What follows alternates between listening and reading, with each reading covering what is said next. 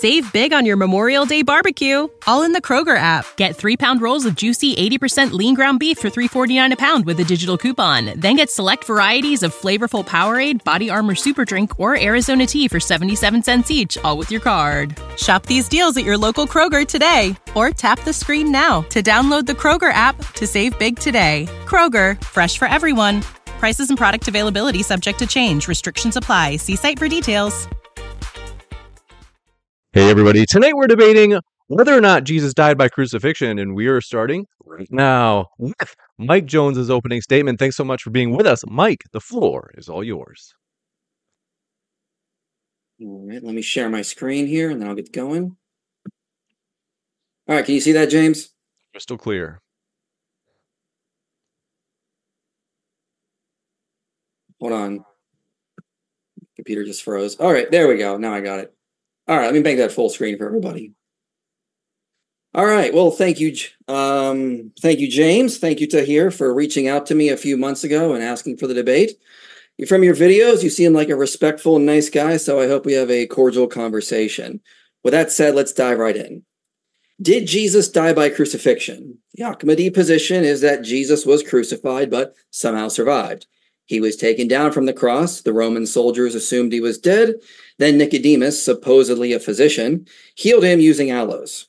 They placed the unconscious Jesus in a tomb, and then on the third day, he emerged healed and appeared to his disciples, all before going off to India to preach to the lost 10 tribes of Israel. Then he died and was buried in that region. If I've misrepresented your position to here, then please correct me, but this is the understanding I got from your videos. In New Testament scholarship, this is a variation of the swoon theory, which is the idea Jesus was crucified but somehow survived the ordeal and lived a long life after. Now, to be honest, it's odd we're even having this debate, because this is not a debate mainstream New Testament scholars have. The idea Jesus survived the crucifixion is soundly rejected by well over 99% of scholars. So I'm representing the consensus position today. Scholars have noted the evidence demonstrates Jesus' death by crucifixion is an historical fact. John Dominic Crossan said, Jesus' death by crucifixion under Pontius Pilate is as sure as anything historical can ever be. Gerd Ludemann said Jesus' death as a consequence of crucifixion is indisputable. Bart Ehrman says that Jesus died by crucifixion is almost universally attested in our sources early and late. We have traditions of Jesus' bloody execution in independent gospel sources throughout our various epistles and other writings, and certainly in Paul, everywhere in Paul. The scholarly community is clear. Jesus did not survive his crucifixion. And the reason is because the evidence overwhelmingly confirms he died. As Ehrman said, all our early sources point to this fact. Tacitus says Jesus suffered the extreme penalty during the reign of Tiberius. What could be more severe than death by crucifixion? Mara bar Serapian's letter says Jesus was murdered. The Talmud says that Yeshua was hanged and executed. Josephus, Lucian, and Celsus also report Jesus was crucified, and there's no hint that he survived. Surviving crucifixion was not the norm. He was thought to have survived. We should expect them to have reported it. But these are not even our best sources. All early Christian sources that speak about the crucifixion confirm that he died. Paul, our earliest Christian writer, says Jesus died. In fact, in 1 Corinthians 15, he cites a creed he received from the early church, and scholars date this creed to just a few years after the crucifixion. The reasons is because it's formed in a mnemonic structure with parallelism. It is also less than 50 words, and this shows it was an early creed for catechizing new Christians. It calls Peter Cephas his Aramaic name, which suggests the creed was early, and it has independent traditions not contingent on the Gospels, like the appearance to James and an independent appearance to Peter. Gerald Collins says he doesn't know of any New Testament scholar who dates the creed after the 40s. Michael Licona notes the consensus is that it dates to the 30s and within a few years of Pentecost. So within a few years of the crucifixion, the disciples reported Jesus had died. In the Gospels, they also confirm Jesus died by crucifixion. But also, they report Jesus himself said he would die. Then after his resurrection, Jesus explicitly says that he died. Now, Ahmadis will try to claim Jesus said he would not die when he spoke of the sign of Jonah. And I'll get to that in a bit, but let's not cherry pick the words of Jesus. We have direct quotes in the Gospels where Jesus says he died. This should be the end of the debate right here. Early witnesses report Jesus died, and Jesus himself confirmed that. But before moving on, let's quickly survey the first century sources that report Jesus survived the crucifixion. And we're done, because there aren't any. The early sources all confirm Jesus died on the cross. Now, proponents of the swoon theory argue that Jesus only appeared to die, and they note John reported blood and water came out of his side. If Jesus had actually died, his heart would have stopped, the blood would have congealed, and water and blood should not have come out of him. Additionally, they argue crucifixion was a long, grueling process that sometimes would last for days. But the Gospels report Jesus died within hours. Surely, Archimedes argued, Jesus could not have died so fast. Well, they're overlooking some important facts. Medical doctors Joseph Bergerson and Frederick Zugby note the facts laid out in the Gospels confirm Jesus died on the cross. First, his torture did not begin at the cross. He was arrested the night before, beaten by the soldiers of the Sanhedrin, scourged, then beaten by Roman soldiers, had a crown of thorns placed on his head. Then he had to carry his cross to Golgotha, all without food and liquid. Remember, Jesus was so badly beaten and tortured he could not carry his cross all the way. It was expected those condemned to die to carry their crosses to the execution site. Jesus could not, which tells us he was already in a bad state, which would have contributed to a quicker death. Sure, sometimes crucifixions would last for days, but if the victim suffered in other ways before getting to the cross, that would lead to a quicker death. Seneca the Younger remarked that crucified victims would have many excuses for dying even before mounting the cross. So depending on what torture occurred beforehand, you could have died within hours. The Jewish soldiers would have inflicted a severe beating on Jesus, given his claim to be God, which would have been considered blasphemy to them. Then Jesus was scourged. The Roman soldiers didn't go easy on him, and they would have scourged him all over. Seneca the Elder said scourging caused deep wounds and lacerated the flesh. Eusebius said scourging resulted in the innermost veins, arteries, and inward parts of the body being exposed. This would have led to a severe loss of blood. Joseph Bergerson notes scourging and blunt trauma to the chest area can cause injury to the lungs, with blood and fluid collecting within the lung tissue. The lung can also collapse, which is called pneumothorax. Quote, Jesus was in a weakened condition from the effects of multiple beatings, fluid deprivation, and blood loss. More likely than not, he was in the early stages of shock prior to being lifted to the cross. Bergerson notes this is the most likely cause of his death. Jesus suffered from traumatic hemorrhagic shock. This is caused by decreased circulating blood volume as a result of injury and bleeding. Extreme thirst can occur during shock, which would correlate to Jesus saying that he thirsts on the cross. Shock can occur when blood loss passes 10%. At 45% blood volume loss, reduction in blood return to the heart, and decreased resistance in the body's blood vessels will cause the blood pressure to drop to zero. The effects of shock lead to cellular deterioration in multiple organs. But also, in 2003, researchers noted that shock and blood loss can lead to the body losing its ability to clot blood, which is known as trauma-induced coagulopathy. Bergerson says patients with more extensive injuries have greater risk of developing coagulopathy because the extent and degree of tissue injury is a major trigger. Injured cells that line blood vessels, initiate clotting mechanisms. With diffuse injury and widespread activation, the blood clotting mechanisms, necessary blood cells, and chemical factors can be depleted and cause an imbalance between the blood's ability to clot and dissolve unnecessary clots. To recap, Jesus was severely beaten by Jewish soldiers. The language of Luke's gospel suggests a harsh ordeal from temple guards. Then Jesus was handed over to the Romans. He was scourged, and they would have scourged his whole body, leading to massive blood loss.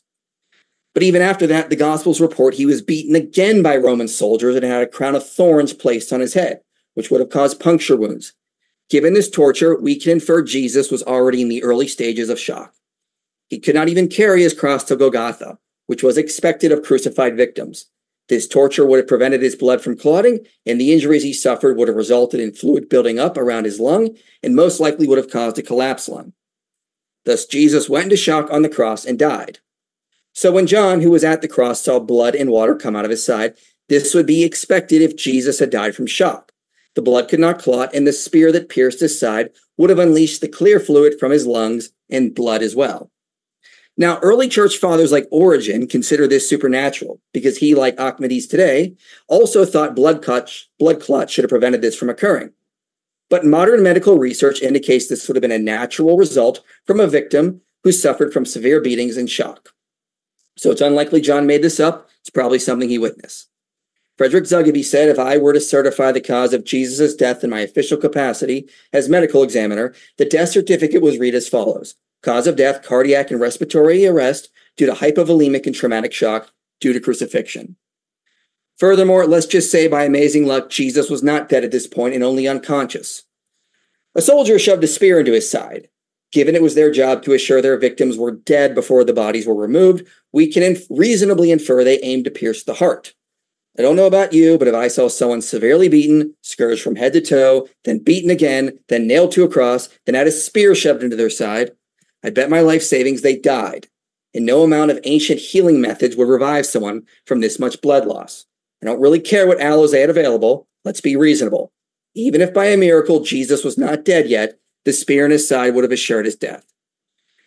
Josephus reported that after the destruction of Jerusalem, he saw 3 of his friends on crosses and begged Titus to take them down. Titus did so in order they be given the best medical treatment of the day. Yet only 1 survived. Jesus was not given the best medical treatment, and instead, after suffering insurmountable torture, had a spear shoved into his side. Doesn't take a lot to realize he died. A Roman soldier would forfeit his own life if he let a prisoner escape. They would have shoved that spear in far enough to pierce the heart to verify Jesus was dead. Moreover, these soldiers were trained to kill. They knew when someone was dead. And again, early sources agree with his assessment. He died on the cross. Bergeson says to suggest that Jesus did not die when crucified is untenable. Moreover, to assure that Jesus was dead, a Roman soldier delivered the coup de grace of plunging a spear into Jesus' chest, collapsing his lung and rupturing his heart. An article from the Journal of American Medical Association stated, interpretations based on the assumption that Jesus did not die on the cross appear to be at odds with modern medical research. Now, even if Jesus survived after the severe beatings, the blood loss, the spear going into his side aiming for his heart, he was placed in a tomb for 3 days where he was given no medical attention, no food, and no water. How was he supposed to heal and push the stone away? There is no indication in the Gospels Nicodemus was a physician. Joseph of Arimathea and Nicodemus were there to prepare his body according to traditional Jewish customs for burial. The mixture of myrrh and aloes was used to diminish the stench of a rotting corpse. It was not for preserving a corpse or attempting to revive a dying man. Frederick Zugby says aloes and myrrhs have some minor antiseptic effects, but wouldn't begin to be of any value when one considers the extent of Jesus' injuries. Craig Keener says when spices were used, they were important, not to preserve the corpse, but to diminish the stench and in practice to pay final respects to the deceased. Unless by a miracle, we would not expect Jesus to come out of the tomb alive. And if we have to posit a miracle, let's go with what Jesus said, that he died and resurrected. There is no indication Jesus survived, but if his followers saw him alive and walking around after the crucifixion, Jacques accept, the only logical explanation is that he rose from the dead. Not that he survived and was taking a long, well-deserved nap in a tomb. Now, Muslims who want to argue Jesus did not die often appeal to the sign of Jonah. For just as Jonah was 3 days and 3 nights in the belly of the great fish, so will the Son of Man be 3 days and 3 nights in the heart of the earth. To hear us argue this is Jesus claiming he would not die. To quote, when Jesus says my sign will be the sign of Jonah, it clearly means that he will actually survive like Jonah, that he will be in a circumstance whereby he would actually be put in a situation where anybody else would die. He will survive because of God's love for him. This is not accurate for a number of reasons. First, as noted, Jesus said he would die and rise. These additional quotes from Jesus should help us understand that the sign of Jonah refers to Jesus being dead in the earth for 3 days, not alive. But even without these references, the sign of Jonah is not that Jesus would be alive like Jonah, but that he'd be gone for 3 days. If the sign of Jonah was that he'd be alive in the earth for 3 days, it would have been stated like this. For just as Jonah was alive in the belly of the great fish, so will the Son of Man be alive in the heart of the earth. Jesus did not say that. His comparison is not that he will share all the same ontological aspects with Jonah's experience, but that he'll be gone for the same length of time. There is no way we can read the sign of Jonah as implying that he would survive the crucifixion. Tahir is aware of this argument, and in the same video he responds by saying, Jesus was hidden on the Friday night and he came out Sunday morning. It's 2 nights and a day and a half. But this objection is a case of applying our own cultural understandings of time onto the ancient Jewish culture. In that culture, saying 3 days and 3 nights could refer to a period that was less than 72 hours and could refer to a period of Friday to Sunday. Rabbi Eleazar ben Azara said a day and a night are an ona, and a portion of time. And the portion of an ona is as the whole. In other words, you can speak of the portion of a day as the whole. We see this in the Bible. Esther said she would fast for 3 days and 3 nights before going to see the king. But then we read that she went to the king on the 3rd day, not the 4th. In Matthew 27, the Pharisees report that Jesus said he would rise after 3 days. But they only requested the tomb be made secure until the 3rd day. R.T. France says the different phrasing of the 3-day period compared with 3rd day and the after 3 days is due to Septuagint wording. But in the Semitic inclusive time reckoning, these do not denote different periods, as the pedantic Western reading would suggest. So the sign of Jonah does not entail Jesus had to remain in the tomb for 72 hours. He was in the tomb for part of Friday, Saturday, and part of Sunday. In the ancient Jewish context, one could call this period 3 days and 3 nights. So once again, the sign of Jonah refers to the time length Jesus would be gone. However, despite this, I'm not convinced Jonah even did survive his ordeal. It's naturally impossible for someone to survive in a whale's stomach, or any sea creature for that matter. The book of Jonah does not record that God miraculously kept Jonah alive. In fact, the text suggests the opposite, that he died and went to Sheol. Jonah says he went down to the roots of the mountains, that he called out from the realm of the dead, that he went down to the land whose bars closed on him forever. Then God brought him up from the pit. Brand Petrie says, first, when Jonah says that he cried out to God from the belly of Sheol in the pit, these are standard Old Testament terms for the realm of the dead. Second, when Jonah says that his soul fainted within him, this is another way of saying that he died. In other words, Jonah's prayer is the last gasp of a dying man. Thus, when the fish vomits Jonah out onto the land, it is the vomiting up of his corpse. Finally, with all this in mind, notice what God's first word to Jonah is, arise. This is the same Semitic word that Jesus uses when he raises Jairus' daughter from the dead and says to her, little girl, I say to you, arise. In other words, the story of Jonah is the story of his death and resurrection. Also, I don't think Jonah was swallowed by an actual whale or fish. I don't have much time to go into this. My friend Than at Exploring Reality has a great video on this topic. But basically, the Hebrew word for fish, dag, is a general word that can refer to any sea creature. And there are numerous allusions in Jonah that suggest the great sea creature was not a whale, but the personification of watery chaos, which the Bible calls Leviathan. In other words, the chaotic seas were personified as a sea creature called Leviathan. Basically, the book of Jonah is using Hebraic idiomatic language to say that Jonah was swallowed up by the watery chaos of the sea, and God brought him back to life after 3 days, which is why the text specifically mentions Sheol, the term for the underworld. Sheol was said to be below the cosmic waters. So Jonah was in the Leviathan, watery chaos, and brought down the Sheol. God brought him up from the pit after Jonah cried out, and thus he returned to life. So even if the sign of Jonah referred to Jesus sharing the same status as Jonah, which it doesn't necessarily, one can still make an argument from the text that Jonah died and came back to life, which would parallel the account of Jesus dying and rising. Finally, Ahmadis claimed that Jesus could not have died because his mission wasn't over. He said he came to preach to the lost sheep of Israel, but in Judea there were only 2 tribes, Judah and Benjamin. So Jesus had to leave Judea and travel to another place like India to finish his preaching to the lost 10 tribes. But the lost 10 tribes is a medieval myth. The Bible never mentions missing tribes. After the Assyrian takeover, we see members of the northern tribes were still there in the land. Many would have integrated with the kingdom of Judah. Luke mentions Anna from the tribe of Asher in his gospel. John mentions Levites. James notes he was writing to all 12 tribes. After the Persian takeover, they allowed all people to return to their respected homelands. This decree would have allowed all Israelites deported by the Assyrians and Babylonians to return to Israel. The Samaritans today even claim descent from the tribe of Ephraim, which is backed by genetic research. So Jesus didn't have to go find missing tribes. The descendants of Israel were still in the land. In conclusion, the evidence confirms Jesus died on the cross, which is why scholars say this is an indisputable fact, and all our early sources report Jesus died. If the Ahmadi position is correct as well, this creates a theological problem, because all of the early followers of Jesus thought that he died. Then later, the Muslim startup under Muhammad, and they also did not take the swoon theory. They held to something like substitution, or that Jesus actually died, depending on what branch of Islam. And then they didn't get the actual belief until the Ahmadi movement. This sort of turns God into either a horrible communicator or the best of all deceivers, because everyone thought Jesus died or was substituted. However, I will say I like the Ahmadi position over what I see in traditional Sunni Islam with that substitution theory nonsense, because you guys accept Jesus was crucified, that he appeared to his disciples after. But it would take nothing short of a miracle to confirm the Ahmadi belief that Jesus survived the crucifixion. And if we have to posit a miracle, let's go with what Jesus said would happen, and said he did happen after, that he died and rose from the grave. If Jesus appeared alive after his crucifixion, the only logical explanation is he rose from the dead. Thank you. Thank you very much for that opening.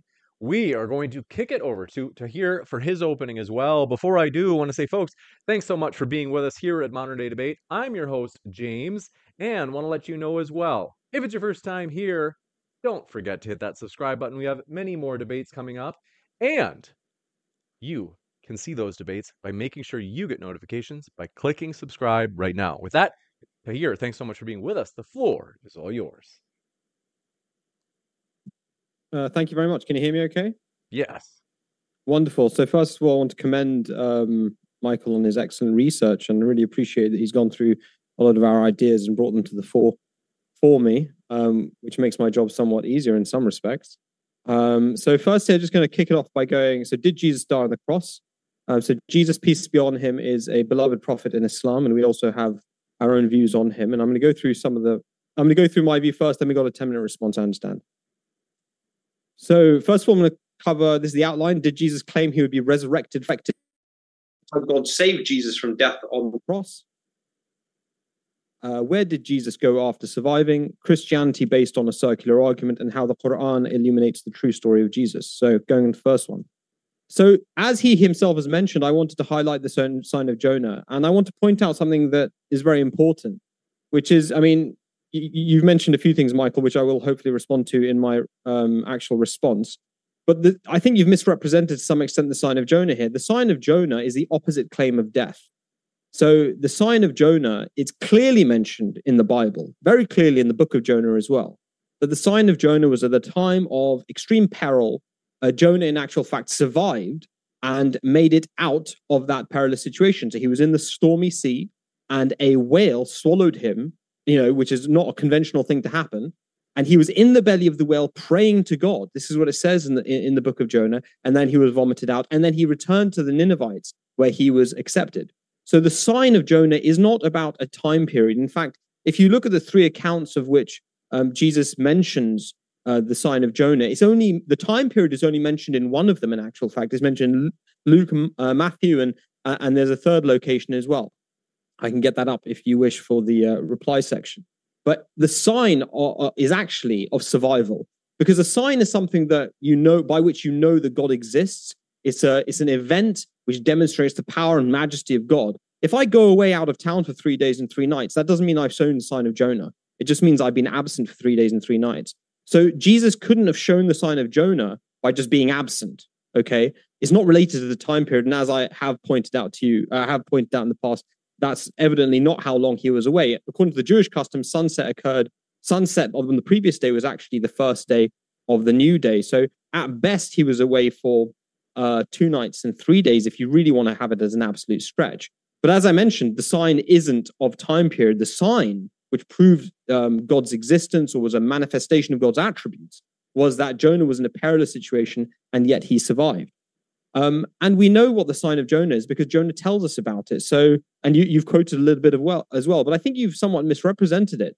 He said, from the deep in the realm of the dead, you're absolutely right, in the place of Sheol, I called for help and you listened to my cry. Now, what was his call for help to which God listened? His call for help was, oh God, save me. It wasn't, oh God, let me die, let me suffer the state of death and then bring me back. It was to save him from death. That was in actual fact the prayer that he made. So to say that God listened to him, but let him die when he was praying to be saved is a contradiction. And the book of Jonah makes it absolutely clear. To the roots of the mountains I sank down, the earth beneath me barred me in forever. But you, Lord my God, brought my life up from the pit. This is a story of somebody who is being saved from death, and that's always been the conventional belief and understanding. And if you have a very idiosyncratic and unique way of looking at it, then that's up to you. But that's not the conventional understanding of the sign of Jonah, or indeed the events of Jonah's life. And Isaiah 53, so this clearly contradicts Jesus' claim that he would die. And the only way you can understand Jesus, I would die and come back to life, as you mentioned, You can only understand it how Jonah mentioned it, which is from deep in the realm of the dead. To be raised from crucifixion, to be raised from the dead doesn't mean to be raised from the state of death. It means to be raised from the place of the dead. Jesus was crucified, he was put in the tomb, and then he appeared to come back to life, or rather, he rose, his mission rose, his mission gained new life by demonstration that he had survived the crucifixion. So this is, in actual fact, in Isaiah 53, we also, this is a clear prophecy about what Jesus would go through, and Christians use it all the time to prove it. But if you read it carefully, it's very clear that Jesus, in actual fact, is mentioned here, that he would be bruised, but that God would initially put him to grief, but he shall see his seed, he shall prolong his days. Now, if you say prolong his days, what does that mean? It means that the period of time between your suffering and your death is put off, that you have a longer life. To say that his days were prolonged because he died and came back to life and then he lived a very long time is nonsense, because everybody who dies and then will be brought back to life on the day of judgment, we will all have eternal life, right? So have your days prolonged and to see your seed, which is what's mentioned in Isaiah 53, is a clear statement that Jesus would actually survive, that he would be granted a long life and see his distant progeny. But Jesus' actions ultimately speak louder than his words. Death was never part of the plan. Here we have in the Garden of Gethsemane him praying, Abba, Abba, take this bitter cup of death away from me, not as I will, but as you will. And when he thought that he was dying on the cross, he cries out, my God, forsaken me. This is not the condition of somebody who thinks it's all going according to plan. If death was the plan all along, and he had stated it and he meant it, and indeed, if he had meant it to be death and resurrection, the question you have to ask yourself is, well, why is it that the disciples did not understand what was being said? According to you, he had, raised many people from the dead, daughter of Jairus, which we'll come back to, Lazarus, etc. If they had seen so many people being raised from the dead, then why was it so difficult for them to understand? So this is quite clearly, if a person prays to be saved from death, and then when they think they're dying, they say, why have you forsaken me? You can put whatever Christian spin you want on it, in terms of, the shadow of sin was upon him, and he was despairing of the mercy of God, etc. But the reality is, a plain reading of this is that he didn't want to die, and he didn't think it was part of the plan. And the reason is, why didn't Jesus crucify death? And the simple answer is because to be crucified to death, according to Deuteronomy, was to be proven that you were false in your claim, that you were a false prophet, that you had spoken falsely in the name of God. And so Jesus wasn't afraid of death. It wasn't death that he was afraid of. What he was afraid of, in actual fact, was that people would reject the message with which he had been sent. That was actually, in actual fact, his main fear. So how God saved Jesus from death on the cross? I'm going to go through a few things. The length of crucifixion you've highlighted very well. Thank you very much. He was put on the cross at 9 in the morning and he was taken off at about 3 p.m. from what I understand. It was approximately a 6-hour period. And you make mention of the fact that, Josephus had 3 friends on the cross and 2, they were taken down and 2 had died and 1 survived. And the answer is yes, well, 1 survived. This was in actual fact known to happen. People did survive crucifixion at times. And the important thing about this is you make a big deal about the fact that they were flogged, etc. The flogging was part of the crucifixion, as you'll quite rightly say.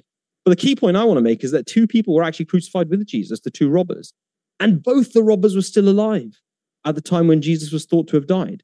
So that is something that Christians have to explain away then, isn't it really? Because you had two contemporaneous individuals who were both crucified at the same time, who went presumably through the similar process. It was all this part of the same process, and they were still alive. And the key point of this is that Pilate, you talk about Roman guards, etc. Pilate put people to death on the regular, okay? And he was surprised that Jesus has died.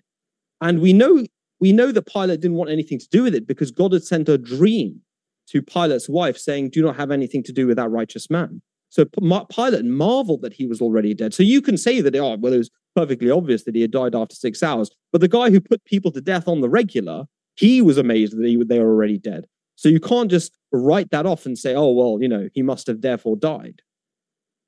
The second point to make is that his bones were not broken. Now, this is the key. This is the main focus of the event in a way. When they came to Jesus, so the robbers who were with Jesus, they broke their legs because they were evidently still alive to hasten on their death. They gave them femoral fractures, massive trauma injuries. They died very soon afterwards. When they came to Jesus, his head was presumably slumped. He looked like he died. they struck him with the spear. And I'm afraid Christians sometimes misrepresent this strike. He was not being struck to kill him. The spear wasn't there to kill him. The spear was a primitive way to check whether Jesus had, in actual fact, died by causing a painful injury to see if it would elicit a response. There was no response. And as you made mention, blood and water gushed out. And blood does not rush out of a dead body. This is particularly what I want to emphasize. And, I don't know if you know, but I'm an intensive care doctor. So citing Christian medical people is kind of a bit not the best tactic with me, if I may say so. I'm sure there are Christian intensive care doctors, so I'm not going to make a meal out of that. But I want to emphasize a few things. One, the actual Greek says that something coming out immediately, straight away, rapidly, forthwith. That's euthys, okay? And the key point I want to make here about the blood and water coming out is that Christians make out that this is the separation of the blood and plasma. Now, the simple answer is that when blood separates from plasma, okay, and if the water was the plasma, you wouldn't get any blood coming out because by definition, it's coagulated. So you can claim that there's a coagulopathy of trauma, but if there was a coagulopathy of trauma, then it would still be mixed with the plasma. So if the water was the plasma, then there would be no blood. And that's just one point. The second point is when you cut a dead body, nothing gushes out, nothing rushes out. Rushing out indicates a beating heart. And this is why the writer of John's Gospel says that he witnessed this with his own eyes. He's giving you the hint that Jesus in actual fact survived. So the medicinal ointment you talk about as if it was you parrot the point of the Jewish burial custom. It's never been the Jewish burial custom to embalm the dead. And if you look at how many pounds, 75 pounds in old money of Roman is about 35 kilograms. Nobody brings 35 kilograms to embalm somebody in a procedure which has never been part of the Jewish custom. Embalming was actually an Egyptian custom. It certainly wasn't a Jewish custom. It still isn't a Jewish custom to this day. And myrrh and aloes are healing herbs. Myrrh and aloes are still used to this day. Aloe vera is used as a healing herb for wounds in particular and traumatic wounds.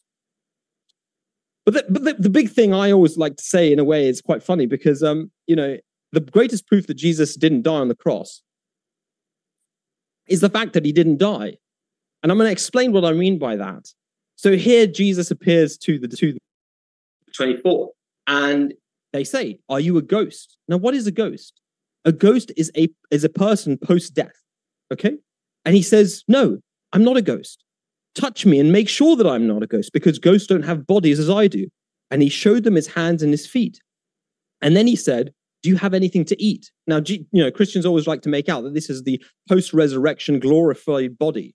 The question they have to answer is, why does he still have bodily needs? If he's in an eternal body to live in heaven forever with God, what's he still eating broiled fish for? And he ate it as they watched.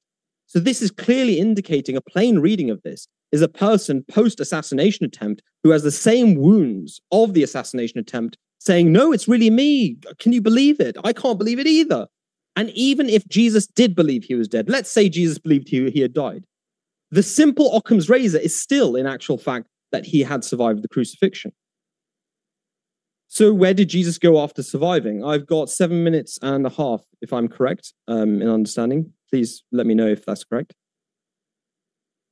Okay, so where did Jesus go after surviving? The answer is that he went to seek the lost tribes of Israel. Jesus went where he said he would go. Now, you make out like there's no historical facts or evidence that in actual fact, the lost sheep of the house of Israel are scattered over Tibet, Nepal, Kashmir, and Afghanistan. But the fact of the matter is that Jesus said these words, "I have other sheep that are not of this fold. I must bring them also, and they will listen to my voice. So there will be one flock and one shepherd." He didn't say there will be one flock and 10 different shepherds consisting of all of his disciples going to see them. He said there will be one flock and one shepherd. So Christians have to explain this. If he ascended to heaven miraculously and has been there for 2,000 years, why didn't he fulfill his words and find those other sheep? So you can claim there's no historical evidence, but Jesus certainly believed that there were lost sheep of the house of Israel. And in actual fact, that's demonstrated in this book very nicely. But this is really the smoking gun. This is the gun that really, this is the nail in the coffin, I would say, to the question of whether Jesus survived the crucifixion or not. Jesus is mentioned in first century Hindu texts from 78 AD onwards. King Shalivana is meant, this is the Bhavisya Mahapurana. Hinduism has nothing to do with Christianity, has nothing to do with Islam, okay? King Shalivana was the king of this region in Kashmir from 78 AD to 102 AD. And he comes across a man in the hills. This is in Sanskrit, okay?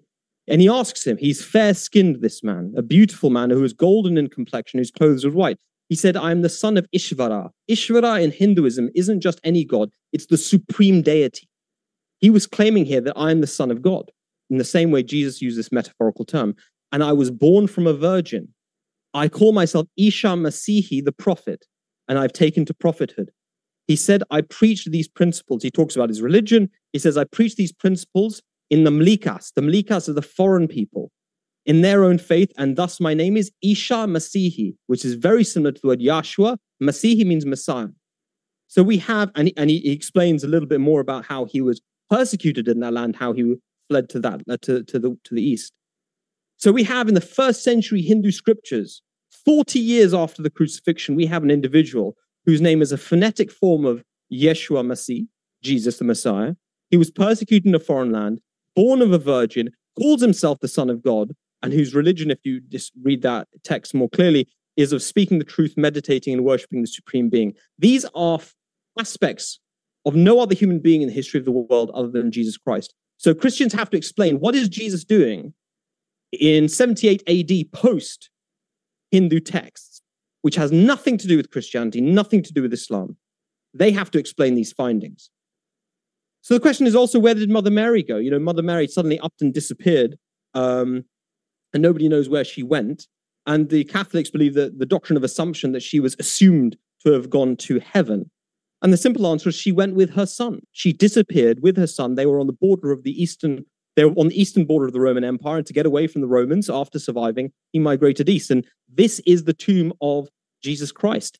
He's buried at a place called Surinagar, which means the site of the skull, which is the same actually as the meaning of Golgotha. And you can see on his tomb, where on his tomb, outside his tomb, there is an ancient imprint of the man's feet, who is buried in a Jewish tradition, not in the Islamic tradition, who's buried 1900 years ago, which shows the marks of crucifixion on his feet. And I just want to finish on this point. This is very important, and I just want to kind of focus on this. Let's look at the facts plainly. Let's have a guy called Jim. Let's take this away from Jesus, take it away from Christianity.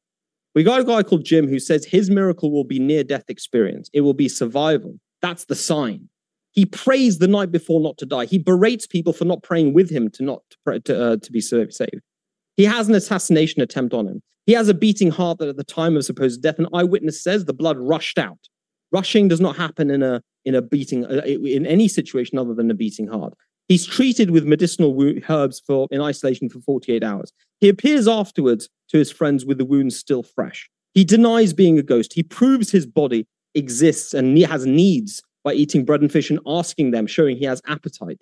He hides under the cover of darkness. He flees. His mother disappears at the same time somehow. And then he's found mentioned 40 years later in a whole different part of the world with exactly his characteristics. He has children there, as per the prophecy of Isaiah 53. He dies and his tomb is found there, which shows the marks of crucifixion. And this is what I want to get at. This is kind of the most important thing for me, and I really want to emphasize this point. The only reason Christians even entertain the hypothesis of resurrection, when it's plainly a fact that if you see somebody after an assassination attempt, if I see somebody who I saw was hanged, and he has the marks around his neck that he was hanged, and I say to him, my God, Jim, how did you survive? You know, what? You must have come back from the dead. I can still see the marks around neck. He goes, no, look, feel it. I'm not a ghost. Do you have any bread and fish with you? And you feel his neck and you can feel the indentation of the thing. What will you say? You'll say, my God, I can't believe it's amazing how you survived. That's what you would say. The only reason Christians entertain the resurrection hypothesis is because they have a presupposition that Jesus was God. But to prove that Jesus was God, they support it by saying he was raised from the dead. So to support the resurrection, they use his divinity. And to support his divinity, guess what? They use his resurrection. It's a complete circular argument. When you look at it from the plain reading of the facts of a man post-assassination attempt, citing me medical findings as to why a man rose from the dead is absurd. Well, there's no medical evidence that anybody can rise from the dead. So that's that's the main and fundamental thing. And I want to just finish on this point. I think I've got 1 minute left, if that's right. How the Quran illuminates the true story of Jesus. Okay? The Quran states, and you mentioned a bit about Islam, we can go into this a little bit. The Quran and Muhammad, peace be on him, the Prophet of Islam, stated the Ahmadiyya viewpoint, not any other viewpoint. No substitution theory in the Quran at all. It says in the Quran that the Jews say, we killed the Messiah, son of Mary, Jesus, the messenger of God, whereas they slew him not, nor crucified him, but he was made to appear to them like one. The subject of this statement is always Jesus. It is never that. The subject here, وَلَكِنْ شُبِّهَ لَهُمْ, means Jesus was made to appear to them as one crucified. And it says finally in the Quran, made the son of Mary and his mother a sign and gave them shelter on an elevated land of green valleys and springs of running water. And the word used there is in actual fact related to refuge given after suffering persecution. This is all found in the book Jesus in India. I recommend you go away and read it, by the founder of the Ahmadiyya community, who claimed to be the second coming of Christ within the body of Islam. And that's it. You got it. Thank you very much for that opening as well. And folks, want to let you know before we jump into the rebuttals, if you haven't yet, hit like on this video if you're enjoying it, not for me, but for you, so that the YouTube algorithm knows what to recommend more to you. So with that, we're going to jump into the rebuttals. Thanks very much. Mike, the floor is all yours. Well, thank you for that, Tahir. Appreciate the response. A lot of issues I see with that. For one thing, again, all scholars today see Jesus died. Even scholars do not even accept the resurrection hypothesis. Jesus himself said he would die. You said that he claimed he would rise from the place of the dead. Now, let me read Matthew 17. Jesus said to them, the Son of Man is about to be delivered into the hands of men. They will kill him. Okay, Mark 9. The Son of Man is going to be delivered to the hands of men. They will kill him, and when he is killed after 3 days, he will rise. It doesn't say place of dead. It says kill. Okay, so it's very clear. Jesus said he was going to die, and after, he said he rose from the dead. With regards to the sign of Jonah, again, there's nothing in there that says it has to be about survival. This is an assumption you're adding to the text. It also doesn't say whale. The scholarly community says it most likely was a Leviathan, like the paper I cited there. So there's something you got to take into consideration. Yes, Jonah made it through a difficult ordeal, but again, it says he went down to Sheol. This implies death and resurrection. But again, it's about the length of time. And again, that's in the ancient Jewish context, as I cited sources, there was a motif. 3 days and 3 nights could refer to a period from Friday to Sunday. Now, with regards to the sign of Jonah, there's one place it is also mentioned. It's in Matthew 16. Jesus brings up the sign of Jonah again. And then later in the chapter, he tells his disciples, I'm going to be killed. Peter took him aside and began to rebuke him, saying, far be it from you, Lord, this shall never happen to you. But turning and said to Peter, get behind me, Satan, you are a hindrance to me. So Jesus directly said, if you deny that he's going to die, that's of Satan. That's not coming from me. That's coming from Satan. Jesus also did not say he rose from the place of the dead. Luke 24:46 says he rose from the dead. Necron. That's what that word means. You mentioned Isaiah 53, but I would agree with the scholarly community. This is not a direct prophecy. This is a typological prophecy. A direct prophecy would be something like Zechariah 9:9. A typological prophecy is something where there is a pattern in the Old Testament that Jesus fulfilled. In Isaiah, the suffering servant is Israel. Read Isaiah 40, Isaiah 41. Directly calls it Israel. The suffering servant theme continues to Isaiah 53. Jesus typologically fulfills this as the fulfillment of Israel's scriptures. So often we get this wrong. A lot of the prophecies in the New Testament are typological fulfillments. Okay. So you ask, why didn't his disciples understand that when he said he was going to die? Well, look at the cultural context. The Jews of the time were inundated with the idea the Messiah would be a conquering Messiah, that he would have to defeat the Romans. If he died, that would have been completely divorced from their cultural background. So they were still inundated with that and didn't understand what Jesus was talking about. You mentioned Josephus and the survival of his 3 friends. This is not a comparison to Jesus, because again, we don't have the accounts of the thieves of the cross, what torture they went through. The thieves didn't have crowns of thorns shoved into their head. They weren't severely beaten multiple times. We don't know how horrible their scourging was. Jesus was severely beaten because he was claiming to be a king in the Romans' eyes, and so they would have been quite harsh on them. You mentioned Pilate being surprised, but let's take some things into consideration. Let's go to Josephus Antiquities, book 18, chapter 3. So this is a different event. Pilate wants to build an aqueduct, and he's using temple funds to construct the aqueduct. The Jews protest for this, and so Pilate puts soldiers in the Roman crowd, and he's going to give the signal to cause people to be beat so the crowds disperse. So then Josephus says, so he bid the Jews himself go away, but they boldly casting the reproaches upon him, and he gave the soldiers a signal, which had been beforehand agreed on, who laid upon them much greater blows than Pilate had commanded them, and equally punished those that were rioting and those that were not. Nor did they spare them in the least.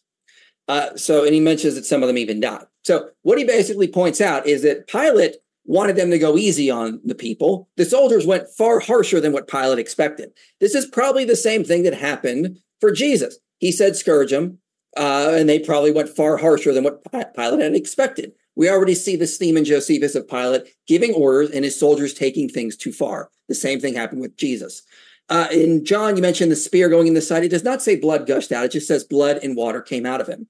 And I can quote again, medical doctor Frederick Zugaby, who I quoted in my opening statement. He says, I have investigated over 25,000 deaths and have performed over 10,000 autopsies over 34 years during my tenure as chief medical examiner of Rockland County, New York. And I have seen that blood commonly flows out of the wounds of dead bodies, particularly in victims of violent death.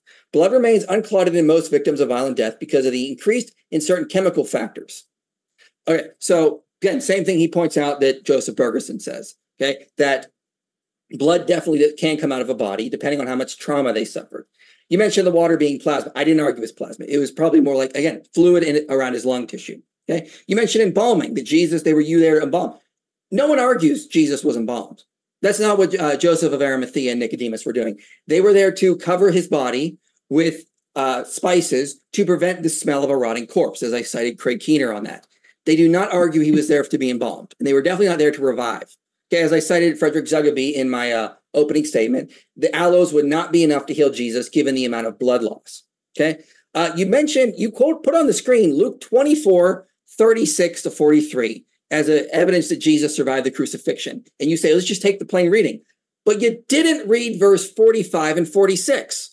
It says, then Jesus, opened their minds to understand the scriptures, and he said to them, thus it is written that the Christ should suffer and on the third day rise from the dead. Again, that word necron. It doesn't say place of the dead. It says he would rise from the dead. So the plain reading is that Jesus rose from the dead. Okay, if Jesus thought he had died and came back to life, okay, then what evidence do we have? If you're conceding that, then literally everyone for hundreds of years, including Jesus himself, said that he died. And all of a sudden the Archimedes come centuries later and somehow get it right. That doesn't make sense. Again, medical doctors like Joseph Bergerson and Frederick Zugaby note the facts laid out in the Gospels clearly indicates Jesus died from traumatic shock. Okay, you mentioned the lost 10 tribes. Again, this is a medieval myth. This came about in the Middle Ages after the Europeans had lost the Holy Land to the Muslims again. So they invented this myth about the lost 10 tribes. There was this far-off king named Prester John who was holding them back. This myth continued throughout the Middle Ages. And when we discovered the New World, many people thought the Native Americans living over there were actually lost Israelites. We see this in the writings of the Pilgrims. This is a medieval myth. I meant put scripture. You can see it in Chronicles. You can see it in Luke. You can see it in the book of James. The 12 tribes are still there. They would have integrated with Judah after the Assyrian exile. This is just what the standard scholarship was. There's no evidence Jesus went to India. Again, this has been highly critiqued by scholars like Besko in his book Strange Tales About Jesus, Gunter Gronbold, Jesus in India. Norbert Klatt also has a book about this. Okay, and even if Jesus did go to India, this still would not prove your case that Jesus did not die. Mormons, for example, believe Jesus died before he flew off to America to teach all the white people in Mexico about Mormonism. Okay, even if Jesus did go to India, he still could have died and rose from the dead. But again, none of that is actually relevant for the actual debate here because Jesus still died. The evidence overwhelmingly confirms that. Even if by some strange theory he went off to India after, one could still argue that he died. You ask, where was Mother Mary? Okay, well, let's just read the book of Acts. Acts 1:14 says, all these things all these with one accord were devoting themselves to prayer, together with the women and Mary, the mother of Jesus and his brothers. So after Jesus' ascension, Mary is still with the church in Jerusalem. She didn't go far out. The Gospel of John says that he took Mary into her house to this day. So she was still there. She never left Jerusalem. So again, the Bible debunks that myth as well. The tomb you mentioned is not mentioned in text until the 17th century. No archaeologist or scholar today has said this is the tomb of Jesus. This is just an Ahmadi belief. If you want to argue for that, I would need some evidence. But again, this also would not support your idea because, again, Jesus could have died, came back to life like a position like Lazarus did, and then died again later. So again, still doesn't support your argument here, which is that did Jesus die or not? You try to argue this circular that say Christians use this circular reasoning argument to say Jesus is God. No, Jesus said himself that he was God. In Matthew 7, for example, he says, "Not everyone who comes to me and says, 'Lord, Lord,' will enter the kingdom of heaven." Now that phrase, "Lord, Lord," is very interesting. When the Hebrew Bible was translated into the Greek Septuagint, at times you would see places like Adonai plus the divine name, Adonai Yahweh. When that is translated into the Greek Septuagint, it becomes Lord, Lord. And as scholars like Michael Patrick Barber and Jason Staples have noted, anytime you see the phrase Lord, Lord in Greek, that's a direct reference to the Tetragrammaton. And Jesus, in Matthew and Luke, says he is Lord, Lord. John 8:58, he says, "Before Abraham was, I am," which is a first-person representation of what we see in the Septuagint of Psalm 92, where he's, "Before the mountains were, you are." So there's that. There's no medical evidence. You said there's no medical evidence anyone can rise from the dead. Well, yeah, we agree. This was a miracle. We don't say this was something that naturally happened. This is just a Humean style argument. As for the Quran, irrelevant. It's not point. It's a text much later. And there's also various different ways Muslims interpret that. So with that, my time is up. Thank you very much for that rebuttal. And want to let you know, folks, before we jump into the next rebuttal, if you haven't yet, check out Modern Day Debate on your favorite podcast app. It is ad-free, 100%. So as you can see at the bottom right of your screen, we're available on every podcast app. Look up Modern Day Debate on your favorite podcast app and listen to debates on the go and ad-free. With that, we're going to kick it over to Tahir. Thank you very much. The floor is all yours. Thanks very much. And again, Michael, thank you for well-reasoned arguments. And, I disagree with you, but let's go through the meat of it and see where we get out to. So the first thing I want to note is that you didn't really address the main, some of the main points. I mean, in particular, you didn't address at all the mention of Jesus in Hindu scriptures, which I appreciate is probably the first time you've seen that quote, but I would really encourage you to go away and to look up that and read into it. The second thing is when you cite many instances where Jesus says, "Oh, he died." Well, if we want to really understand that, a simple way to understand that is in actual fact what Jesus said with respect to the daughter of Jairus. And you've actually mentioned that before. So Luke 8:49-55, there was a young girl, the daughter of Jairus, who people had believed had died. And when, I'll quote the Bible directly, when he arrived at the house of Jairus, he did not let anyone go in there with him except Peter, John, and James, and the child's father and mother. Meanwhile, all the people were wailing and mourning for her. "Stop wailing," Jesus said. "She is not dead, but asleep." So the reality is that you are not deliberately, I don't want to make any accusations, but I feel that you're misrepresenting what it was common parlance in those times. And we know that Jesus spoke in parables. So if he was to say that he was to die and be raised from the dead, that's and he also talks about himself having the sign of Jonah, and the classical sign of Jonah, and how his people, remember, we have to understand the sign of Jonah, how Jesus's listeners would have understood the sign of Jonah. It doesn't matter what you think the sign of Jonah is. What matters is how Jesus used the sign of Jonah to explain his own future situation. So when he said that my sign will be the sign of Jonah, what did his listeners understand? The listeners would have understood that the sign of Jonah, by which God's attributes, by which his magnificence was demonstrated, was that a man at a time of peril, and when he was about to be killed, then God saved him from death. It's your post hoc interpretation 2,000 years later is one thing, and I'm not saying you're wrong per se. I disagree with you, but the standard understanding that Jesus' listeners would have understood, and which Jesus would have understood, they understood, and by which he used to communicate his future condition, was the sign of being close to death and being saved. So when he says, "I was in Sheol, I was in the underworld, and you brought me back," metaphorical language for a state in which you have, even in English, we have this phrase, you have one foot in the grave, right? This doesn't mean you're actually literally dead and you literally have one foot in the grave. These are metaphors of language which you must understand and appreciate as Jesus spoke in parables. He used the example of the daughter of Jairus. Everybody thought that she was dead. And he said, "No, she is not dead. She is only asleep." So this is a kind of state of near death. which was described as dead in those days, but was not actual clinical death. And that's the thing that we're actually discussing here. The appeal to authority, which is what you've done for most of your initial presentation, if I may say so, it doesn't help. I mean, appealing to Christian or even non-Christian people who say that, Jesus died is an irrelevancy. Pointing to medical scholars who say that, oh, well, if I was there, I would have considered him to be dead. You can just go on Google and you can look up man certified as dead, comes back to life in the morgue, okay? There are multiple instances with modern medical technology of using stethoscopes, listening for heartbeats, feeling for pulses. When you have somebody lying on a bed in front of you where doctors get it wrong, and once in a while you get a person coming who wakes up in the morgue 3 days later. Look it up on Google. There's this one Spanish man who was confirmed by 3 different doctors as dead, and he was actually alive. So the idea that, in the darkness, when Jesus is up there, you can't see him, the sun has been eclipsed, an earthquake has happened, the Roman soldiers are worried about the condition of their family at home, right? That they, from 4 or 5 meters away, will be able to tell if somebody's dead without feeling his pulses, without listening to his chest with a stethoscope. When modern day doctors get it wrong, sometimes, right, is absurd. Okay, that seems a bit absurd to me. Sorry, I don't want to be rude or anything, but that seems strange to me. Okay, so then the question is, did Jesus believe he would die? Jesus's words are one thing, and words can also be interpolated. We know that the Bible has been post hoc interpolated. But the question is, did Jesus believe he would die? Now, if he believed he would die, then what was he doing, praying the night before, saying, take this bitter cup of death away from me? What was he doing on the cross, saying, Eli, Eli, lama sabachthani? Oh, my Lord, why hast thou forsaken me?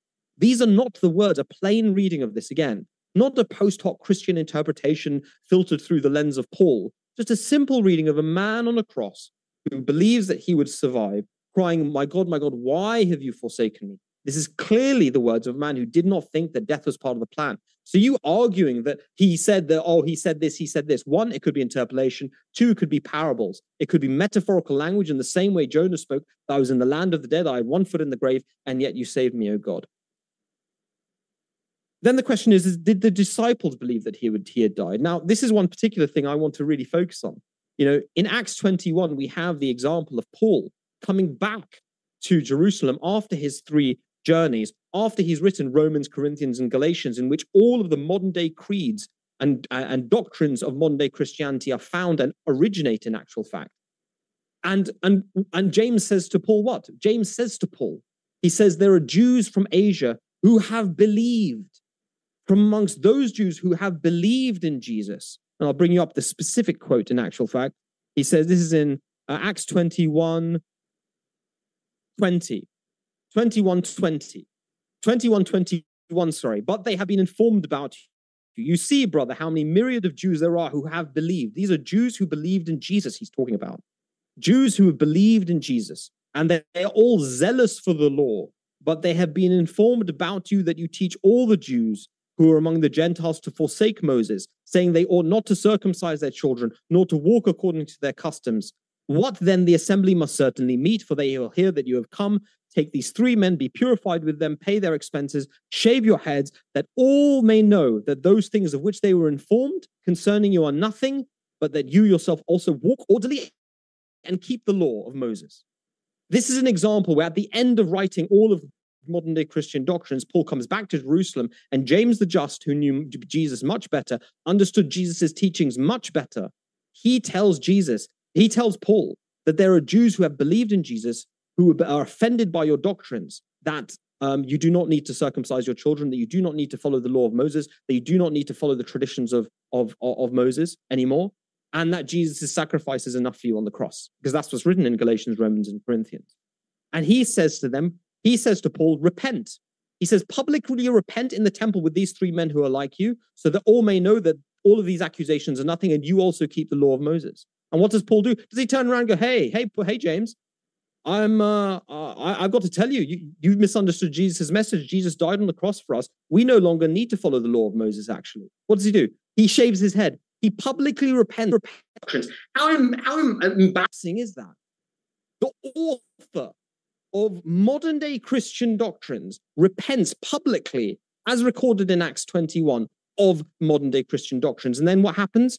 Those Jews who had believed in Jesus, they find him in the temple. What James warned him about actually happens. They mob him, they nearly kill him. And then the Romans have to arrest Paul to save his life. So the idea that there was no difference of opinion about among the early Christians about Jesus' death is clearly false, because there clearly is. It's stated very clearly in Acts 21. According to James, there was no New Testament which had obviated the law of Moses, and in fact, there was even a watered down law for the Gentiles that they still had to follow, which he express. He says they must keep themselves from things offered to idols, from blood, from things strangled, and from sexual immorality. Do you ever tell new Christians who become a Christian? Do you tell them, oh, you become a Christian, but still you can't sleep with your girlfriend outside of marriage, and also you can't have rare steak anymore? And if anything's been strangled, you can't have it. So all the chicken in KFC that dies from asphyxiation, you can't have that. What about if a Jew becomes a Christian? Do they still have to keep the law of Moses? Because James the Just thought that they did. So there's that as well. So finally, the question I want to end on, the point I want to end on, is that we don't differ about the fact that Jesus went through the crucifixion. We have a different interpretation of the facts, and we have a common sense interpretation of the facts. If you see a man walking around after a crucifixion attempt, and he's got the wounds on him, he wants food. He asks for food. Even if he thinks that he came back from the dead, he didn't come back from the dead. Okay? Because that is an actual fact, a common sense Occam's razor. That's common sense Occam's razor. When you see a man post-assassination attempt with the wounds from his body, it means he survived. That is the basic, fresh understanding. And we believe that this is an actual fact proof of Jesus' truth. We're not trying to say that Jesus was a liar. We're saying that it's proof of his truth. Why? Because the initial impulse to crucify him was to prove that he was a false Messiah, that he was a false prophet, as per Deuteronomy. That's why he was praying in the Garden of Gethsemane, take this bitter cup of death away from me. That's his proof of his truth, is that he survived. When anyone else would have died, God saved his beloved one, as per Isaiah 53. He prolonged his days, he saw his seed. This is, in actual fact, the great miracle of Jesus, which is the sign of Jonah to a T. And the final point I want to emphasize is, again, this medical aspect. I want to emphasize this. I think that's it. I think that's me. So I'm not going to go there. Let's wrap it up there for me. I hope that's okay, James. It is. With that, thank you very much, gentlemen, for those rebuttals. I want to say, folks, just a couple of quick housekeeping things. So if you haven't checked already, our guests are linked in the description box. That includes, if you listen to this via the podcast later, check out our guest links. We really do appreciate them. They are the lifeblood of the channel. So check out their stuff. And even if you're like, man, I totally disagree with them, though, there's a lot of value to reading you could say opponent, whatever way you want to say it, reading their content or listening to it firsthand to get a true understanding of it. So check out our guest links, as we really do appreciate them. And with that, we're going to jump into the 5-minute rebuttals. Mike, the floor is all yours.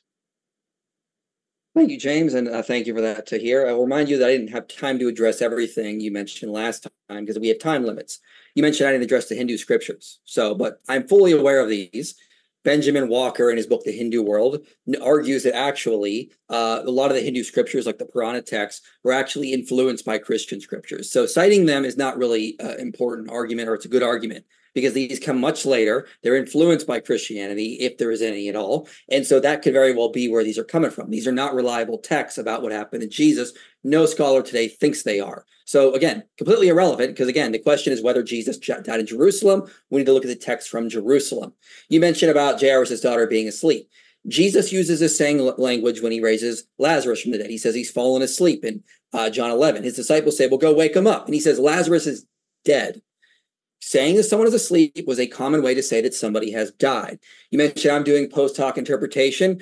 That is the swoon theory. That is exactly what this is. It's a long after idea, and it just cherry picks the lines from Jesus. Again, Jesus said directly, Matthew 17, Mark 9, Luke 18, John 10, 11, that he is going to die. He says he is going to be killed. Then he says he rose from the dead in Luke 24. So again, you also bring up the sign of Jonah again. Again, this is not survival. Jesus did not say the sign of Jonah is about survival. This is reading way too much in it. It's about the time length he'll be gone, and that fits in with the cultural context. Okay. Again, Jesus said he will be killed in Matthew 16. You said I was appealing to authority. Appealing to authority is not a fallacy. It's a fallacy if I appeal to somebody that's not a scholar. I appeal directly to New Testament scholars. That is not fallacious. That is what every single scholar does. You appeal to people who know what they're talking about, who have the degrees, who've written on this subject. I could just say you're appealing to authority if you ever quote the Ahmadi founder again. Okay.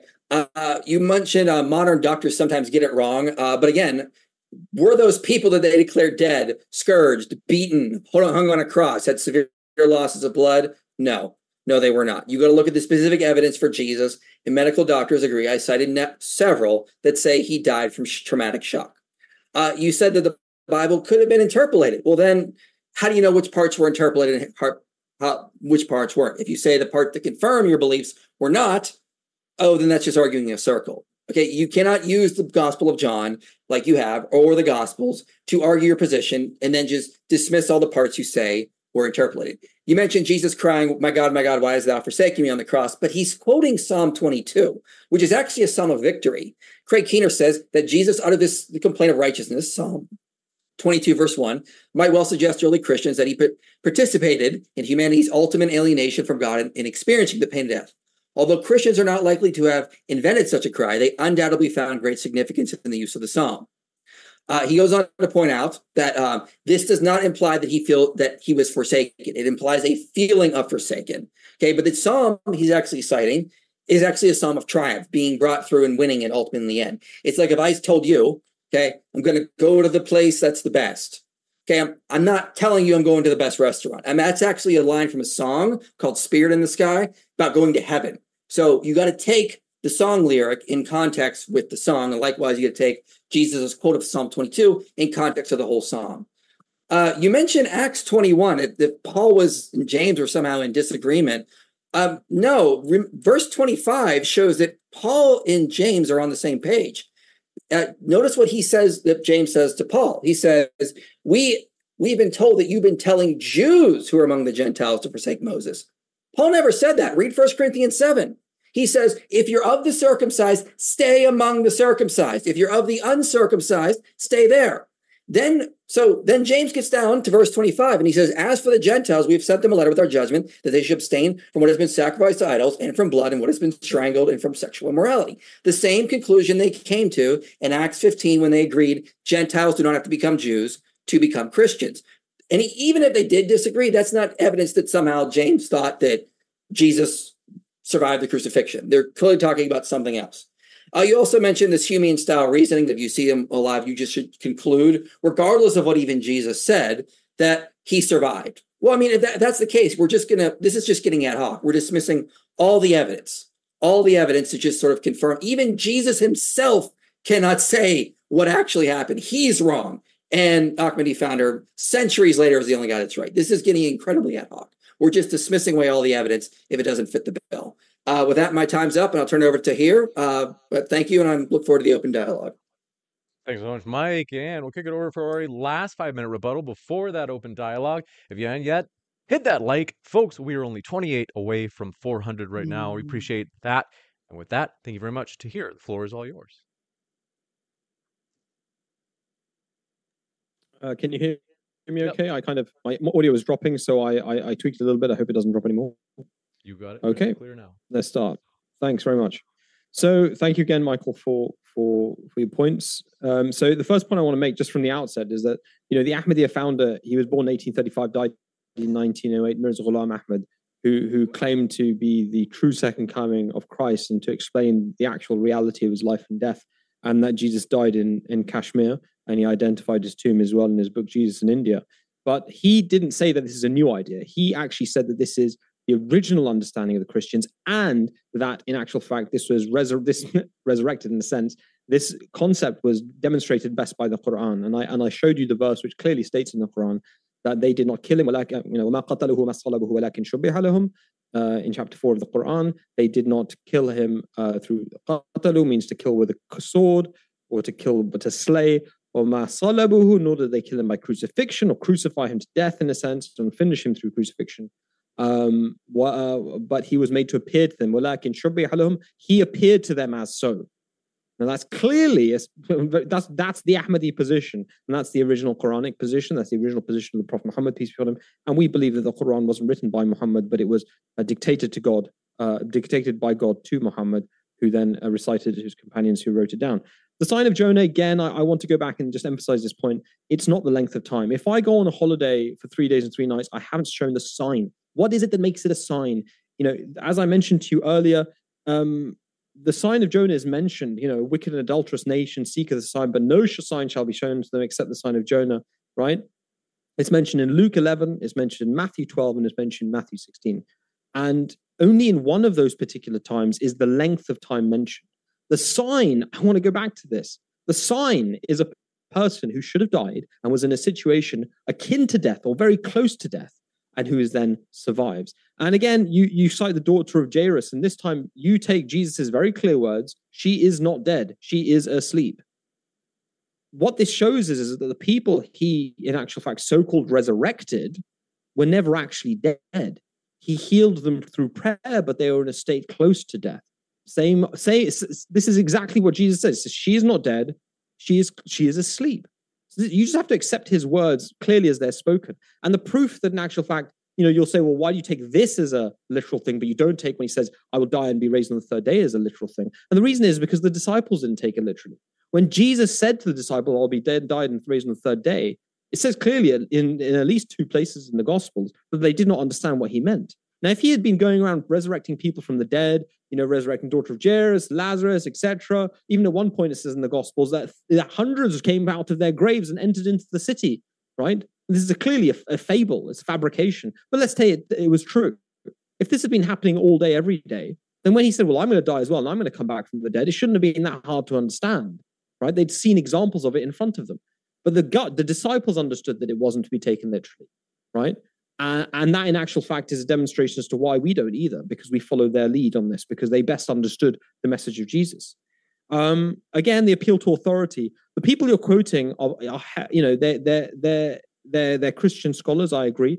But, we have to understand that, the best evidence that Jesus didn't die is that he didn't die. He was shown afterwards with his actual body. And the only reason you entertain the resurrection hypothesis, again, I'm going to come back to this, is that you believe that he was God. But you support the belief that he was God through belief that he rose from the dead. So it's a completely circular argument. If you just take the plain reading of a person who lived on this earth, who was seen post-assassination attempt, it's quite clear that he, in actual fact, if you see somebody after an assassination attempt alive with the wounds of their assassination attempt, it means that they survived the ordeal. Did Jesus claim to be God? I've only got a minute, so I'll go quickly. Did Jesus claim to be God? The answer is no. The Prophet Muhammad, peace be upon him, also said, I was the seal of the prophets before, while Adam was betwixt the water and the mud. God also says in the Quran about the Prophet Muhammad, it was not your hand to people did allegiance to, but it was the hand of God. It doesn't mean Muhammad was actually God. It means that they are the representative of God. Eli Eli lama sabachthani is used from an older psalm, which indicates triumph. And I would ask you to reflect on that. Jesus was citing a psalm in which it was about triumph. What did he expect? He expected triumph. He expected his prayer to be answered that he made in the Garden of Gethsemane. So I would put it back to you. You need to read the context of Eli Eli lama sabachthani and reflect on it. That if he's quoting a psalm which is all about triumph, which is all about success and being saved, right? And why is he quoting that at the point of his moment of when he thinks that he's dying, if it wasn't a type of a prayer that, oh God, I believed you would grant me triumph, but I have not been given it. So thank you very much. That's my time. Thank you very much for that final rebuttal. We're going to go into the open dialogue, folks.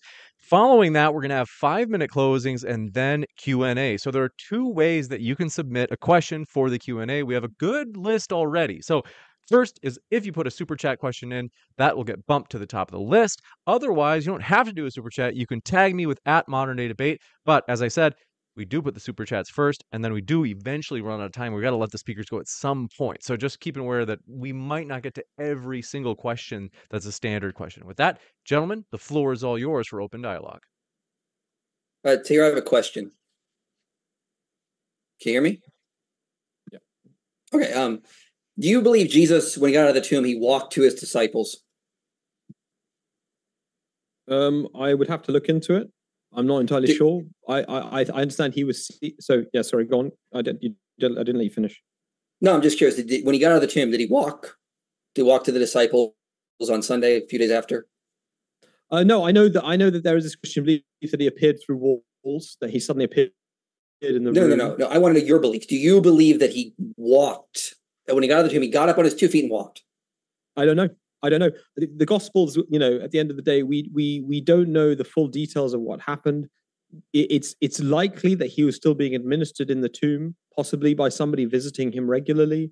It's likely that they helped him up. It's likely that he appeared first as a gardener to Mary Magdalene, I understand. So somebody had presumably given him those clothes, and he'd found them. So I don't know the details. Is a simple answer. Okay. There is no reason to think that he could walk for at least a month after he had 2 large nails shoved into his feet. In the Philippines, they do crucifixion reenactments where they actually put nails in people, and they can't walk when that happens. And Frederick Zugby, in his book, The Crucifixion of Jesus, says that there's no reason to think he walked. Why is it that the early church thought he resurrected if he was crawling around and looking like he just basically was crucified to the point of death? Why do they think he was resurrected in a glorified body if he was still covered in scars, couldn't even walk, would have had numerous malnutrition issues? Where on earth would they get this idea from? Well, I'm not an expert on the events of what happens during a crucifixion. I do understand that it's not always the case that people have nails put through their feet. Sometimes crucifixion occurred with a step on which people were rested, their feet, and sometimes they were just put through their hands. Either way, I think, again, the kind of incredulity as to a person surviving a crucifixion attempt, when people did survive crucifixion attempts, right, with medical therapy, as opposed to my incredulity that believing that somebody rose from the dead, they're worlds apart. I mean, it's if you have incredulity that Jesus could walk, shouldn't you have greater incredulity that he came back from the dead, given that he was seen afterwards with his wounds and required eating? He asked for bread and fish. So my question to you would be, sorry, go on. The debate is not, did Jesus rise? The debate is just, did Jesus die? And I would say it's far more likely that Jesus died. And something you get from like one of the more modern atheistic scholars, like the hallucination/mythic type various theories they put out, is going to be far more likely than that he survived. So even if you could make that a case, it's still far more likely he died, given all the medical points I pointed out. And again, with regards to the nail going through his cross, the only archaeological evidence we have is actually of a crucified victim in that same region named Yohanan, who has a nail going through his heel. They used nails, and there's no indication Jesus was sort of given a special treatment. Possibility is not probability. So the reality is there's no explicit evidence. It's a very good point you've made, actually, and thank you for raising this, because I didn't reflect on this, but there is actually no evidence. When I look back through my reading of the Gospels, there's no mention actually of his feet whatsoever. And even when he speaks to Thomas, he doesn't refer to his feet. He refers to his side and he refers to his hands. And there's actually no mention of his feet actually being hurt. So the answer is probably yes, he did walk, because we know that he was standing. We know that he was seen as a god, dressed as a. So presumably he must have been walking. You've just demonstrated, thankfully. I appreciate this from your point, which is that actually he didn't have probably nails put through his feet at all. That it happened to somebody else is frankly irrelevant. That doesn't mean. Do you have any evidence that he was sort of given this exception? Because again, the cultural context shows that no, nails would have been used in this. No, the cultural context doesn't. Your one incident that you can cite from a completely different incident shows that, but that doesn't actually prove anything. The fact of the matter is that he was walking afterwards demonstrates, you very aptly pointed out, that perhaps he wasn't crucified, didn't have nails put through his feet, or if he did, I think it's again a push to say that a person couldn't walk. I think that there are instances where people do suffer, and you have to remember these were flesh wounds. They weren't wounds that actually broke the bones. They would actually be passed. It depends on where on the feet. But if they were placed, for example, between the metatarsal bones, it is possible that they fractured one or two bones. But people do walk actually with fractured foot bones. That does happen. It's painful. Well, obviously, it's very painful. He was a young 33-year-old man who was fit and healthy all of his life. So I wouldn't put it past him to actually walk, especially with some aid from some other people.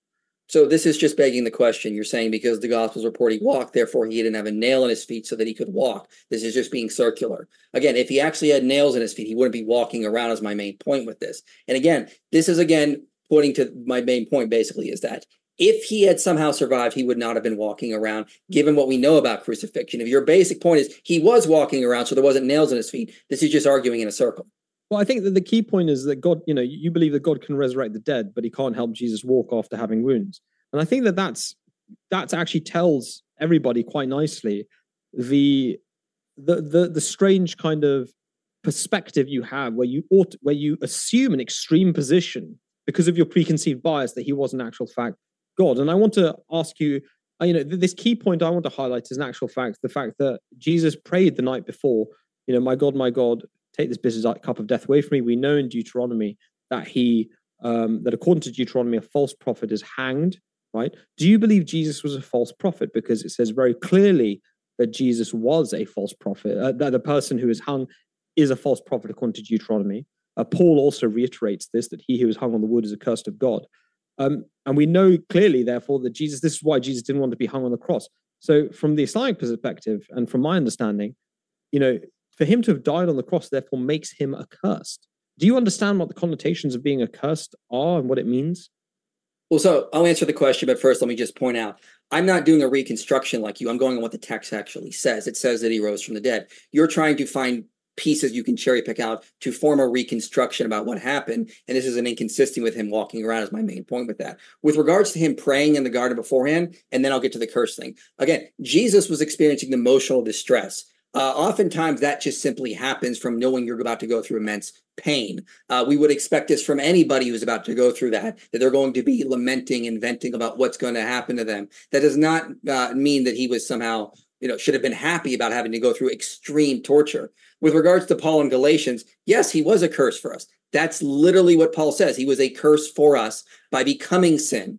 This is all that Galatians 3 is about. I mean, this is not showing that he's a false prophet because Jesus took upon all of the sin upon himself in Christian thought and then took it to the cross and died. So yes, we do believe Jesus was a curse. I don't see how that's a problem.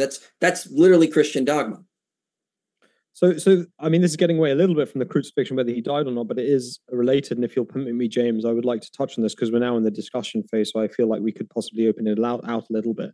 This is one of my major problems from a theological perspective, taking this away just from a history. We've talked about the historical events of the crucifixion. I want to emphasize that, we don't differ on the events of the crucifixion. We differ on our interpretation of it. So that's clear between us, I think.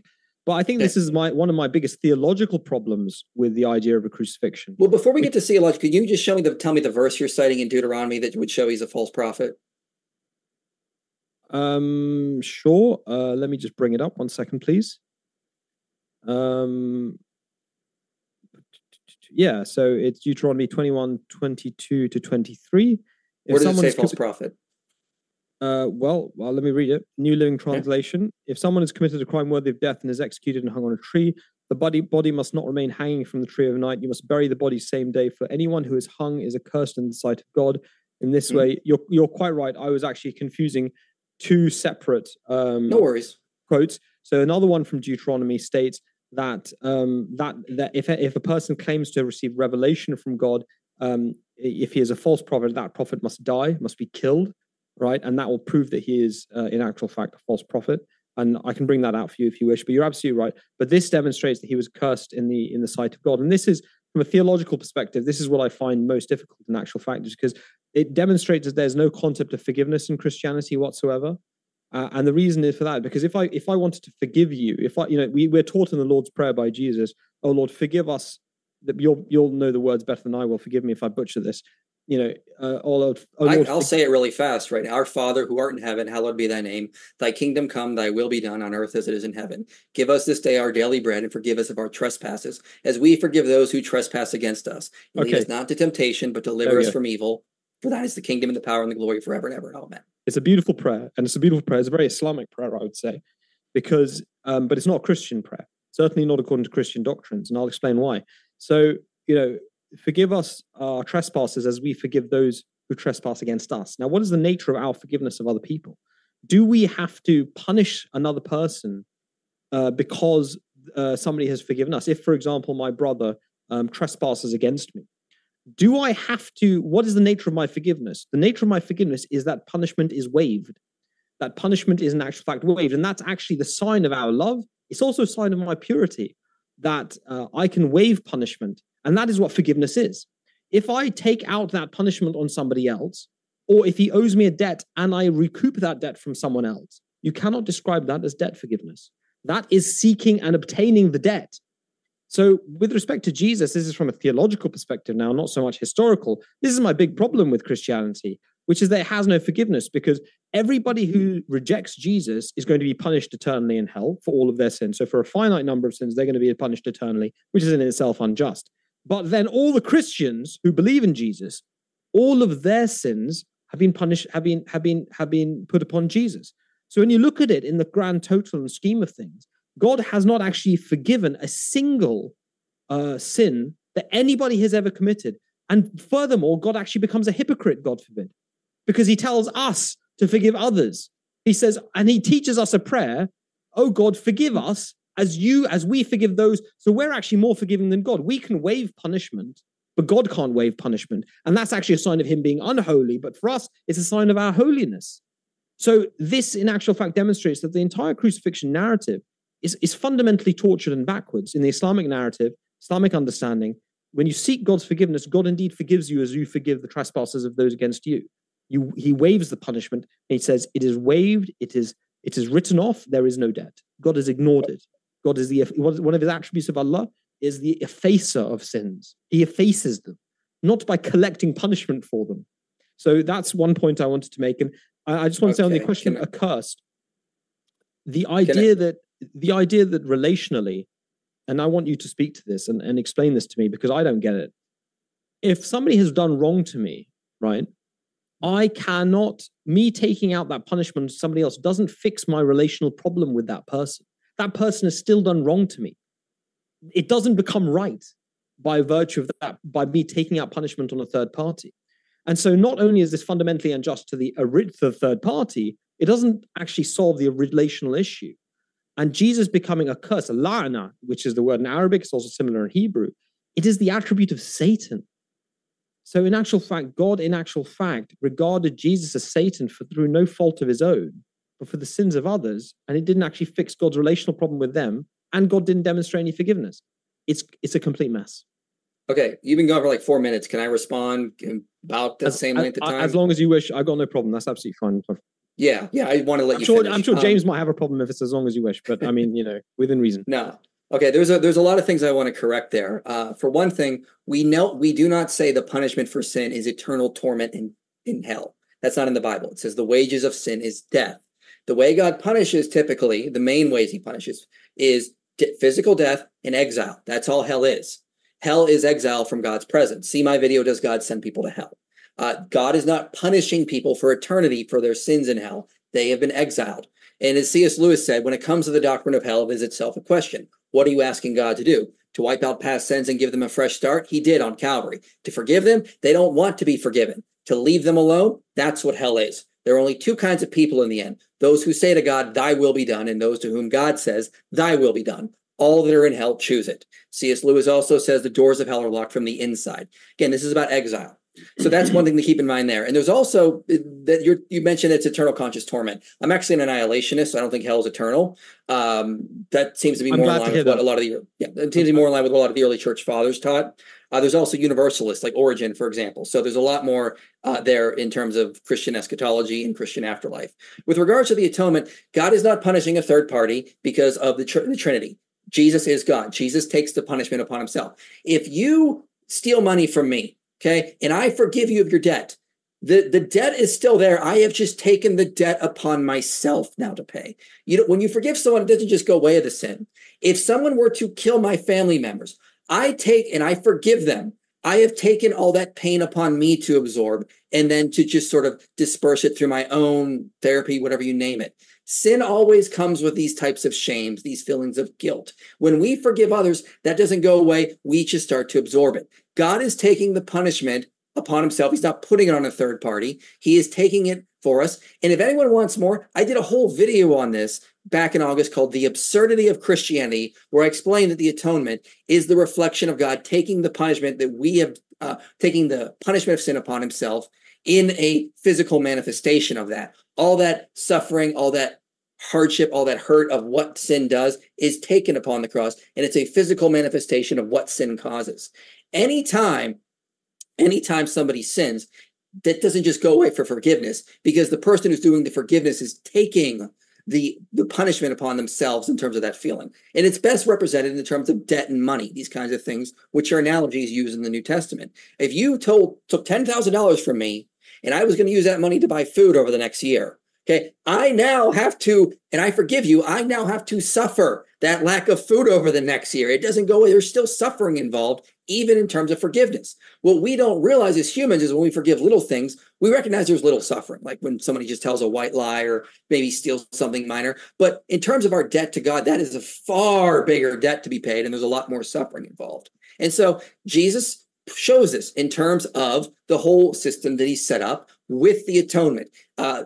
Sin, it goes back to this is typologically fulfilled in Jesus, with how you need to do animal sacrifices in the Old Testament to atone for sins. Jesus then eventually takes this full punishment, the full weight of it upon himself, who is God, who did set up the system. Jude 1 says it was Jesus who led the people of Israel out of Exodus. This was his whole system. So yes, Jesus, and in terms of the whole Jesus claim to be God, again, I go back to what Jesus directly says. He calls himself Lord, Lord. That is in the Septuagint. That always refers to the Tetragrammaton. Jesus says that about himself, and there are numerous other places Jesus does this. Thanks. James, can I just respond to that before we go to questions, if that's okay? Oh, we got plenty of time. Okay, sorry. Yeah, great. Okay, it's fine. So I think that this is really interesting. So, forgiveness does not involve shame. Okay. Anybody who's genuinely forgives another does not experience shame or guilt for forgiving. In actual fact, forgiveness, for anybody who's done it, I'm sure you have, Michael, and perhaps you can reflect upon your own experiences and the viewers can reflect upon theirs. When you forgive somebody for a wrong done to you, and it is sincere forgiveness, not lip service forgiveness, but sincere forgiveness, it never involves shame. It actually is a moment of joy. It is a moment of joy that you have been able to fully embrace the other person despite what they did to you. There is not a hint of shame within it, and there is not a hint of guilt within it. And the best example of this, I would refer you in actual fact to the story of the prodigal son. This is Jesus's understanding of forgiveness. And I would ask you, where was the shame of the father when the prodigal son returned? Oh, I know. I know exactly where it was. It wasn't there. There was the shame of the brother who he told, that your brother has come back and we must embrace him. Okay. And we must be grateful that he has returned. But the father didn't have, if he had any shame, it wasn't for the fact that he had to punish himself. The father didn't go through internal punishment because his son came back. It was a moment of joy. He laid on a feast for the boy. So in actual fact, this is the true aspect of forgiveness, but you don't believe in forgiveness. You believe that God has to punish, that he either punished himself or he punished Jesus. And this is also a bit of a misrepresentation, not intentionally. I don't want to accuse anybody of that, God forbid. But I feel it's a misrepresentation of Jesus's position. Jesus never claimed to be God. You can say he claimed Lord, Lord. As I've mentioned to you, in every scripture, if you read any religious text, the prophets of God always claim to be the messengers of God and the spokespeople of God. And by virtue of their appointed position as the spokesman of God, obeying the messenger of God, it becomes obeying God. This is why the Prophet Muhammad, peace be upon him, it is said in the Quran about him that, it is not you who took the oath of allegiance, but it was not your hand on top of their hand, but it was the hand of God. Nobody ever claims that Muhammad was God. Sorry, I can't hear what you're saying. But if I can I respond now? I'll just finish real quick on this, if I may. The key point for me is that Jesus never requested worship towards himself. He always said to worship the Father. He always said nobody ever bowed down to him. There was the woman who bowed down to him, seeking his blessing, but nobody ever worshipped him and he never asked anybody to worship him. He requested people to worship the Father. Just to also bring us more centrally to the topic, but also if you're able to wrap this point up, and then we'll kick it over to Mike. Yeah, I'll absolutely wrap it up now. And the last thing I'll say is that when it was put to him, this is the final point I make, when it was put to Jesus that you claim to be God, he said, why are you offended that I call myself the Son of God when you are called, ye are gods in the Old Testament, when when they picked up the stones to stone him. So he manifestly demonstrated his reference to himself as the Son of God in the terminology of the Bible, in which even the children of Israel were called gods. Okay. First of all, none of the early prophets ever called themselves Lord, Lord, and Jesus definitely accepted worship. If you go to Luke 4:8, Jesus says, you shall worship the Lord your God and serve him alone. Okay. That word for worship only shows up one other places in Luke's gospel. And it's in Luke 24:52, where the disciples worship Jesus. Jesus definitely accepted the very worship he said was only for God. So you have there. With regards to the prodigal son, yes, the father did take shame upon himself. If we understand the cultural context, it's very much in the story. Okay. The prodigal son comes to his father and says, I want my inheritance now. And the only proper response in that culture would be to beat the son, because that'd be very shameful. The culture would know you were doing this. He gives him the money anyway. Then when the prodigal son returns home, the father runs to meet him. In that culture, the original hearers of that audience would have understood this as a very shameful act. Men did not run. Women and children ran. Men did not run. And then he throws a feast for this son who shamed his father in multiple ways, taking his money, ruining it. And the father throws a feast for him. The community will look at this as a huge shameful thing. This is the response from the elder brother. He leaves. He goes out into his field of works because he's like, what are you doing? This looks horrible. And look at what you're not giving me a feast, this kind of thing. This is very much would look very shameful to the surrounding culture. This was very much in the cultural context of that time. It was a very much an honor shame culture. So yeah, I'm not sure what you mean by bringing up the prodigal son story. That very much has implements of honor and shame woven throughout. The elder brother even shames his father by not coming to the party. This is very much in that culture. This is all talked about in David de Silva's book, Honor, Patronage, and Kinship. I think that's the name of it. James, is it okay if I respond briefly to that? We still got like 12 minutes or something. Oh, sorry, I didn't know how long we've got. So we're 10:30. What's the time we're going to finish the discussion? Will we go on to a Q&A from the people sending in questions after this?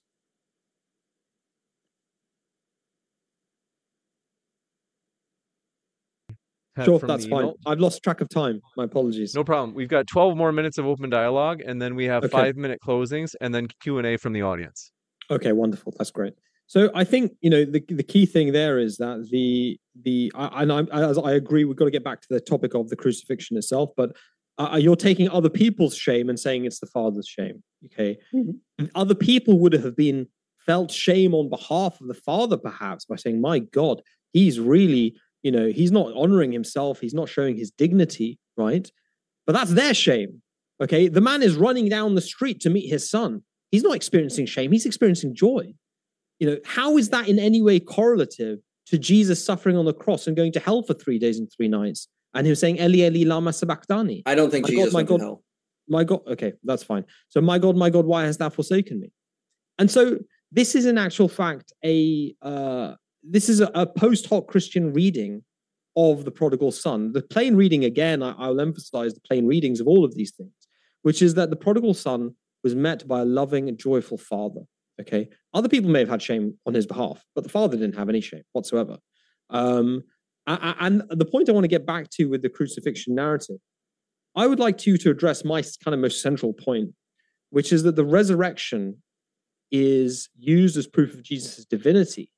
But Jesus' divinity is supported by the resurrection. And so the only reason you entertain the hypothesis that Jesus in actual fact rose from the dead, instead of the plain reading of an event of person post-assassination attempt being seen with the wounds of his body and needing food still, right? Which is survival, as he said in the sign of Jonah, as he prayed for, right? The post, and as Isaiah 53 says, he shall prolong his days, he shall see his seed. The only reason you even entertain that hypothesis is in actual fact because you believe he's God in the first place, but you use the resurrection to prove that he's God. So I want you to square that circle. Explain to me why I'm wrong. I'm very happy, I don't mind being wrong. I want you to explain to me, why is that a wrong reading of the situation? Okay, because I'm very confused with this, because I've argued, for one thing with the prodigal son, I just want to say people can experience multiple emotions. They can experience joy of their son coming home and still the shame you're going to get from absorbing that horrible sin he did. But with regard to answering your question here, I'm confused about the point because I've directly argued Jesus is God because he said he was, and then he demonstrated it through the resurrection. I didn't argue in a circle. So, I mean, Jesus said he was God, and then he did miracles to show that he was who he said he was. That's not arguing in a circle. Okay, that's fine. That's really interesting. So you've mentioned Luke 4:8. It says very clearly in all of the translations you could possibly hope to read, it'll say, worship the Lord your God and serve only him. If the word worship is used in Luke's gospel only, well, you haven't mentioned Matthew, Mark. No. Let me clarify my point here. Let me clarify my point. I understand your point.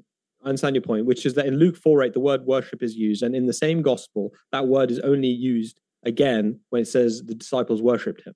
Right? I get that. That's fine. Okay. The point I want to make is that, that's the word, as you well know in Hebrew has multiple meanings. But if you look at what Jesus himself said, it says, it is written, worship the Lord your God and serve him only. And there is no recorded event where Jesus solicited worship from anyone. And when he was put to him that you call yourself God, they picked up stones to stone him. And he said, why, which of my good deeds do you stone me?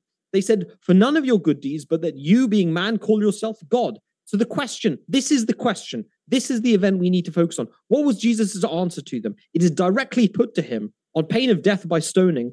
Do you call yourself God or not? And what was his answer? Did he turn around and go, yes, I am God. I am God. No, he said, do you not read in your own scriptures that it is written that ye are gods? Do you then object to the one whom God has sanctified and purified if he calls himself the Son of God? So he says that in your books, it is written that ye are even gods, but you object to me calling myself the Son of God? So he didn't say that he is God. What he explained is that I'm using the term Son of God in the same way and with the same language that it was used in the Bible previously for the children of Israel, that they were called the children of God. So this is the nature. So when it was actually put to him directly, instead of post hoc interpretations of Jesus' words, he explained his meanings very clearly.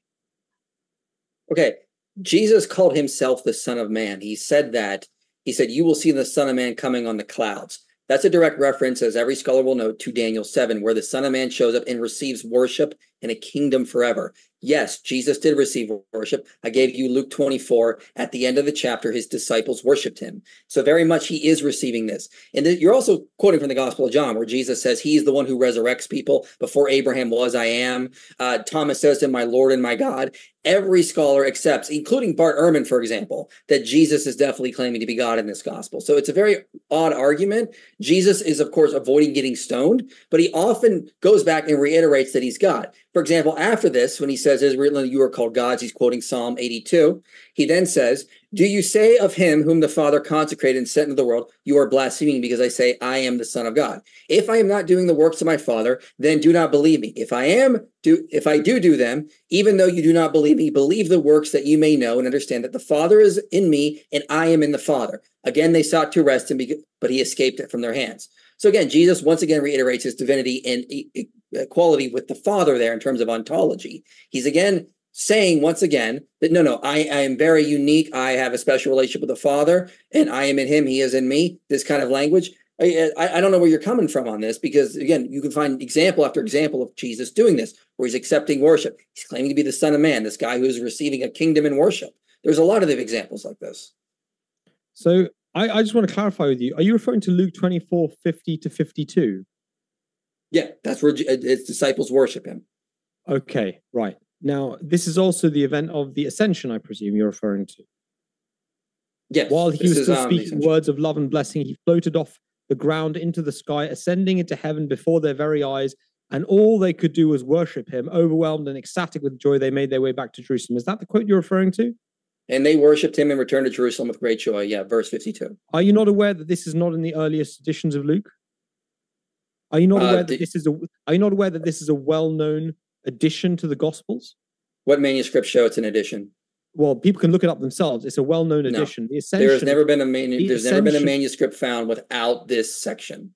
The ascension of Jesus is well known to have been added as a later interpolation of the Bible, and it is not to be found in the earliest editions of the Bible. And this is a well-known fact. So I'm quite surprised that you would use that. And it's extraordinary that you have reverted, instead of showing an event during actual Jesus's gospel ministry where they worshipped him. The question we really have to answer for us is, where in the gospel ministry did Jesus ever solicit what? If he is literally the equal partner of the Father, we have to ask ourselves a simple question. Why wasn't there at least 50-50 of them worshiping the Father and worshiping Jesus? Why weren't there instances recorded in the Gospels where he's sitting on a chair and all the disciples are bowing down before him? Instead, all we have is him leading them in worship, him encouraging them to worship the Father, him telling them worship the Father. When a man comes to him and says, Master, Master, good Master, how shall I enter the kingdom of heaven? He says, why you call me good? There's none good but God. Now, I know the Christian interpretation of this, which is that, don't you realize that I'm God, therefore I must be in actual fact the best? But that's not what he says. It's quite evident if somebody calls you something and you say, how can you call me this when there is none but God who is like this? That's defining yourself as different. So in all aspects, Jesus didn't claim to be worshipped. And the biggest thing I want to actually say about being God is the fact that the Old Testament is chock full of statements that God does not die. I mean, that's the big elephant in the room here, isn't it? There are multiple statements Exodus in the Old 15 Testament. says God is a man. You can quote Paul all you want in Acts, but that's irrelevant. I said Exodus. Exodus 15 says God is a man of war. That's fine, but that has no relevance to what I'm actually saying. It's very clearly stated in the Bible in multiple places, and people can look it up for themselves, that the Old Testament says that God does not die. And I think that's probably the elephant in the room. You say that the proof of Jesus being God is that, one, he said, I am. Again, I'm not sure how that is proof of anything. When it was put to him, are you God? He referred to the language used in the Old Testament. And the last point I'll make is this. The last point I'll make is this, before I let you jump in, please. You talk about the Son of Man. We know he wasn't the Son of Man. The Son of Man was a metaphorical reference. He wasn't the Son of Man. He was born of a virgin. So in actual fact, the Son of God was also a metaphor. And in fact, if you look at every single instance where it is reported that he said, I will die and be raised on the third day, he never says the Son of God. He says the Son of Man will be raised on the third day. And that indicates that he didn't want people to misunderstand him, that he was in actual fact prophesying that he was God. He was saying that I'm a man. I'm a human being.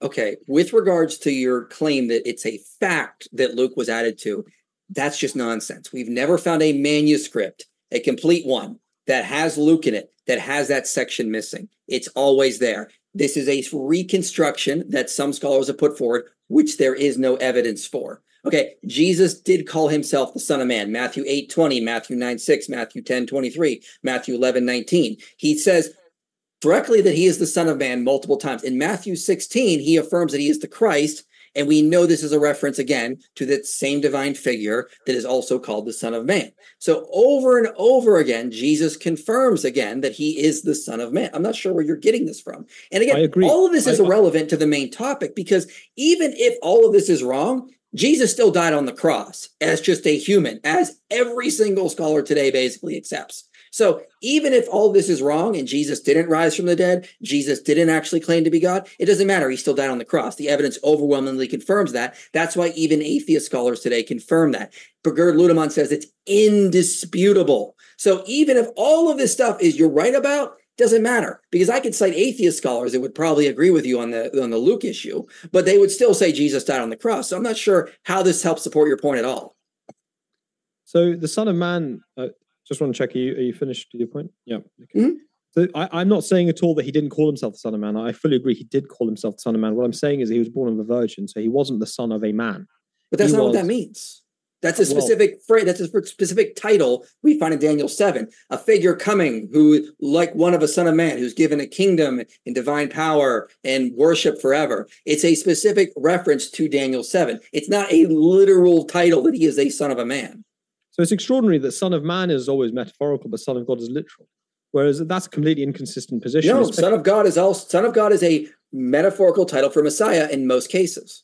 Right. So there is no, therefore, evidence that he was in actual fact God, because he himself... I gave you evidence. No, you didn't. He said, I am. That's not evidence of anything.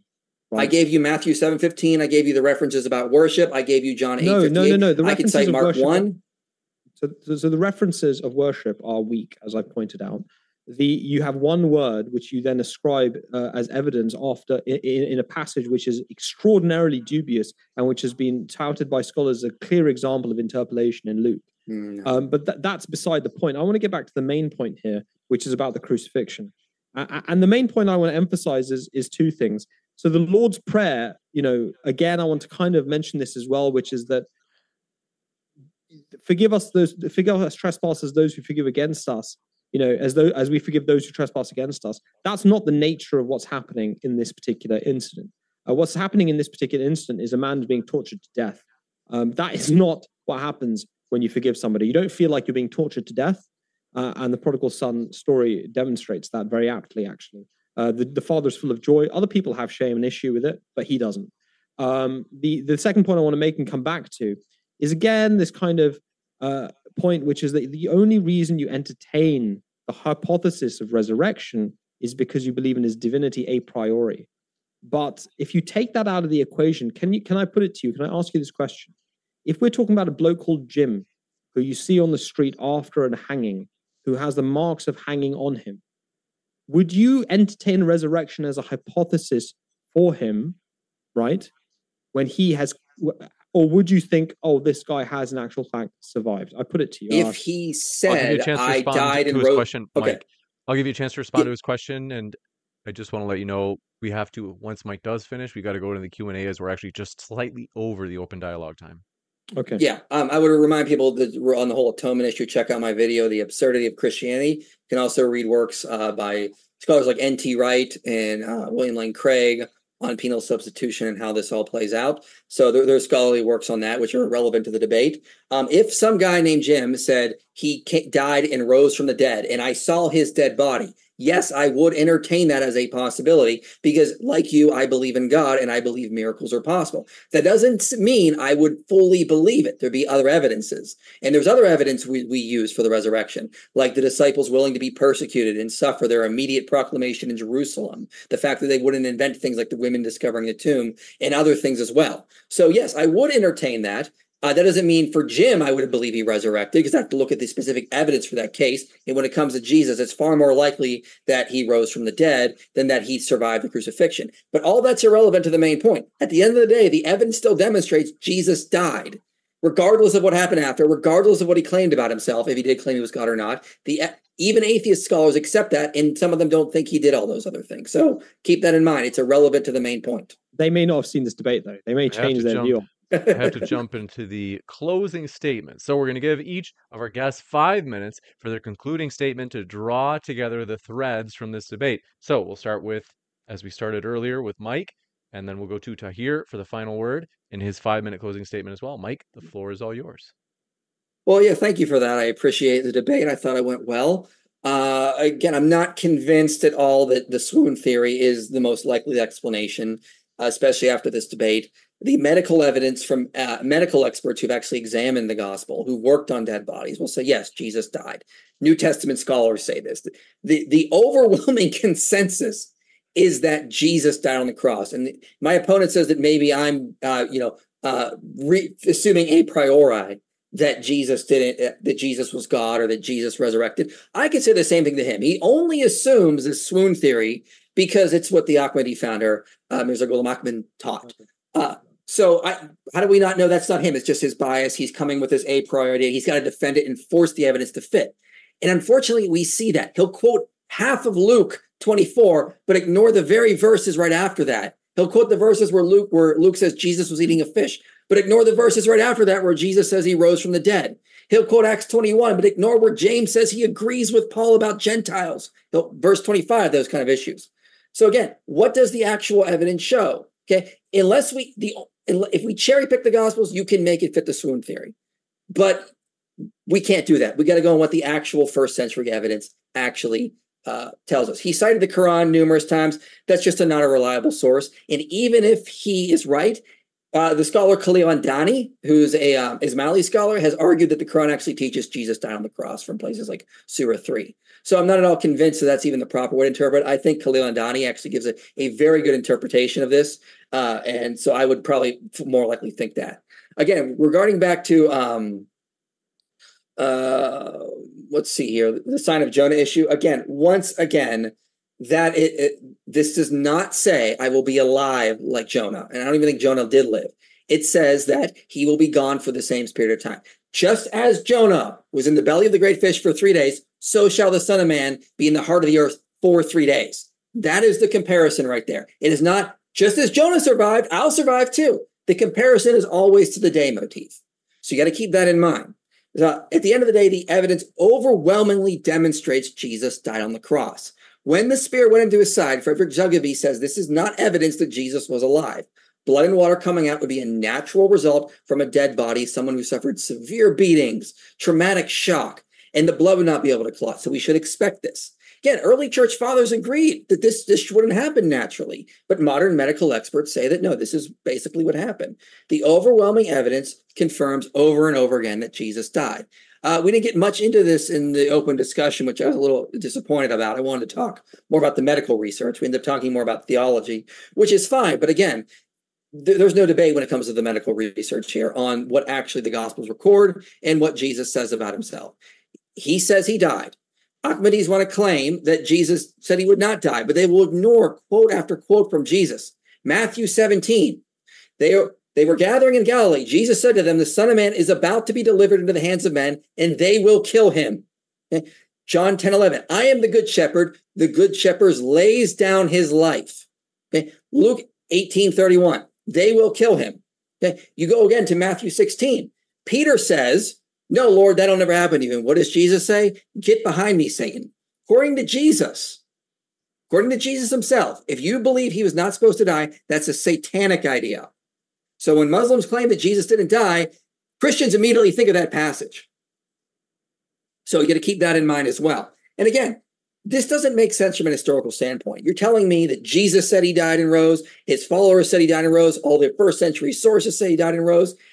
Then centuries later, someone comes along and says, no, he actually survived. That is the definition of post hoc reasoning. I was being accused of post hoc reasoning. That's the very definition of it. There's no evidence of this. And again, the Ahmadi founder, Mirza Ghulam Ahmad, was heavily critiqued by actual scholars in this field. Again, to name a few here, Per Bezkov, Strange Tales About Jesus, Gunter Brandbold, Jesus in India. A lot of his ideas about that tomb, not supported by the data, not taken serious by archaeologists. Jesus died in Jerusalem, and if his followers saw him walking around, then he rose from the dead. It would take nothing short of a miracle, and no one reported that he was miraculously survived. So I'm going on what the texts actually say. My opponent, unfortunately, is cherry-picking lines out of the Gospels that fit the conclusion he wants, and then reading that back into the first century, but not going what the texts say. One of us is following the text. One of us is saying, well, the founder of my movement said this. I got to make the data fit it. Let me find pieces and cherry pick. So unfortunately, I do appreciate to hear. I think this was a great conversation. I don't mean any ill will. I appreciate the back and forth. I think you're a really nice person, and I appreciate that. Time. We'll kick it over to Tahir for his 5-minute closing as well. And then, folks, as I mentioned, we'll have the Q&A immediately after. If you happen to have a question, you can still submit. Although I got to tell you, Tahir, what time is it there where you are? Oh, don't worry. I'm a late sleeper, man. Okay, good, because we've got a good amount of questions already, folks. But if you want to submit, you can submit more. And with that, we're going to kick it over to Tahir for his 5-minute closing as well. So again, Michael, I fully agree with you. No hard feelings whatsoever. I feel like I've really enjoyed this conversation with you, and I really thank you for engaging with me. And with the True Islam UK channel, which is the channel I'm representing. So please go away, everybody, and have a look at that, True Islam UK. So first of all, there's no Ahmadi bias here. You will notice that I didn't actually once quote anything from the writings of the founder of the Ahmadiyya Muslim community, and I did not draw any arguments from the Quran. In actual fact, what I did was I demonstrated that the Quranic narrative fitted an existing narrative that in actual fact is found clearly in the events of the Gospels. So I never based any of my arguments, to be absolutely clear, on the Quran or on Hazrat Mirza Ghulam Ahmad, the founder of the Ahmadiyya Muslim community, or on any statements of the Prophet Muhammad, peace be upon him, either. And he has statements which also support the swing theory. So I don't have bias. On the contrary, I would say in actual fact that it's you who unfortunately has the bias, because there can't actually be evidence for resurrection, okay? There can never be evidence for resurrection because nobody is able to perceive into the next life, to see that somebody has died and then come back to death, come back to life. All there can be is evidence for a person appearing to die and then walking around afterwards. And that in and of itself does not prove resurrection, because as I've demonstrated and as I've gone through, that in actual fact supports the idea of a person surviving much more strongly. Because you and I both know that if you see somebody post-hanging with the necessities of his human body, that's quite evidently the greatest proof that the person in actual fact survived. And the only reason you would go to a resurrection hypothesis is because you have a religious bias. You see, you're looking at the Gospels as a Christian, as a person who believes in the divinity of Christ. I'm looking at the Gospels as a historical text where words have been known to have been changed over time, where words have been inserted, where there was a contradiction in the early followers between Paul and James, when James confronted Paul and said, why are you teaching the Jews of all places not to follow the law of Moses? And where he publicly repented. And you have to ask yourself the question, if he hadn't done anything wrong, if there was no disagreement between James and Paul, why is it that Paul then publicly repented, shaved his head, and stayed in the temple for 3 days? And why were the Jews from Asia who had believed in Jesus so upset that they mobbed him and nearly killed him, requiring the Romans to in actual fact step in and save his life? So this all completely goes against your idea and your theory that this was a settled narrative early in the Christian doctrine. And I want to emphasize this point, that we believe that the survival of Jesus from the death on the cross in fulfillment of his prayer in the Garden of Gethsemane is the greatest sign of his truth. That when Paul says that 500 people saw him afterwards, that's why his mission took off, because people had tried to kill him to prove that he was accursed, and God saved him. And they had the same interpretation of the post-crucifixion appearance of Jesus as I have, which is that he had survived, and therefore he was not accursed of God. Therefore, he was God's messenger. Therefore, they should actually listen to him. Paul, in actual fact, and I refer you to the book Paul and the Pharisee Conspiracy Against Jesus, Paul, in actual fact, was a hypocrite within Jesus' movement who sought to distort Jesus' actual message so as to make it unpalatable for Jews to accept by making out like Jesus was, in actual fact, an idolatrous figure within Christianity, when in actual fact, Jesus was the leader of the Ebionites, the early Jewish Christian movement. So, as for the medical research, I'll finish on this particular point. I'm not going to labor the point that I'm an intensive care doctor, because there are intensive care doctors who are more senior than me who are Christian, but they're not here, and I'm here debating, so I'm going to give my viewpoint on this particular matter. And that is this, that to give medical research evidence that a person died and came back to life is absurd, okay? If blood and water, even if you accept the first 2 points about the blood and water. Firstly, blood cannot separate from water, okay, in coagulation. I know you haven't particularly made this point, but people do. They say it's plasma.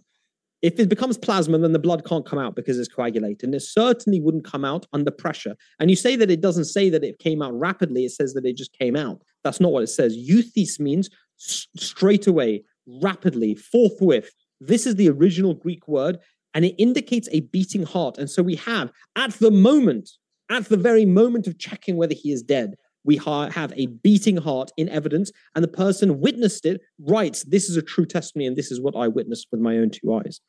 So I want to end on this particular note. I would refer all the listeners to 2 books in particular, called one, Deliverance from the Cross by Muhammad Zafrullah Khan. It's free as a PDF online, and Jesus in India, which goes through the evidence in a much more thorough and detailed fashion than I can here this evening. Thank you very much, Michael. Thank you very much, James, for entertaining us today. My pleasure. I just want to say thank you for the debate. I'll be live on my channel to review it tomorrow. I hope everyone who's watching will watch that as well. You got it. And folks, our guests are linked in the description. What are you waiting for? You can click on their links right now. You apparently enjoy listening to them, so you can listen more by clicking on their links below. First question coming in from Isa Kabir says, let me know if I'm pronouncing this right. Kum Hais Ho Urdu T. They say, always great to see you, IP.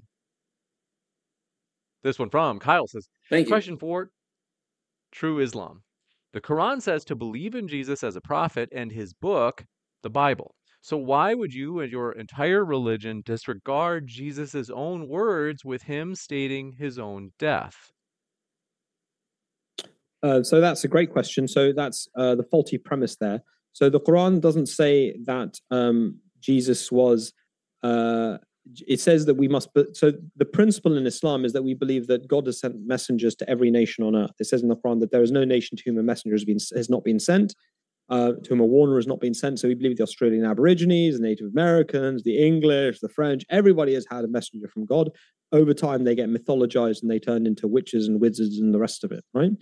Now, as for Jesus, peace be on him, we believe that what we are bound to accept is not the current version of his statements and his revelations, right? We take it as a historical document. That's how we see the Bible. And we believe it contains true prophecies. It contains true words that Jesus did say, but it also contains a lot of interpolations.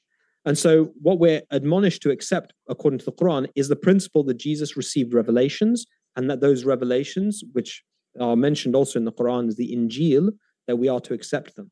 But in terms of the gospel narrative, or the narrative of the gospel writers that they put upon the events of the crucifixion, that doesn't mean that we have to accept them. And now you point out what Jesus actually said, that he claimed to have said that he will die and raise on the third day.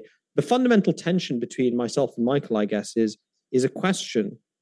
It hinges upon this very claim, and I think Michael will probably agree on that as well, that whether Jesus claimed that he would, how should we understand the two different things? One, there's a sign of Jonah. He says, my sign will be the sign of Jonah, which I've explained is not related to the time thing, because at least in 2 of the 3 references, time isn't even mentioned. And secondly, me going on holiday for 3 days and 3 nights doesn't mean I've shown the sign of Jonah.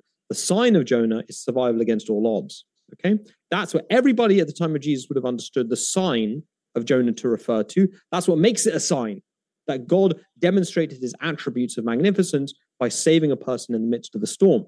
So that's, on the one hand, death cannot be the sign there. Okay, it has to be survival. And so when he said, therefore, I will die and rise on the third day, which the disciples didn't understand, I take that to be a metaphorical statement, if it was made by Jesus, of which I have doubts. But let's take it that it was actually made by Jesus. I take that to be a metaphorical statement in the same way that Jonah himself said that I called to God from the place of the dead. To be raised from the dead means to be raised from the place of the dead, as he himself explained with the daughter of Jairus, which is that she is not dead, she is only asleep.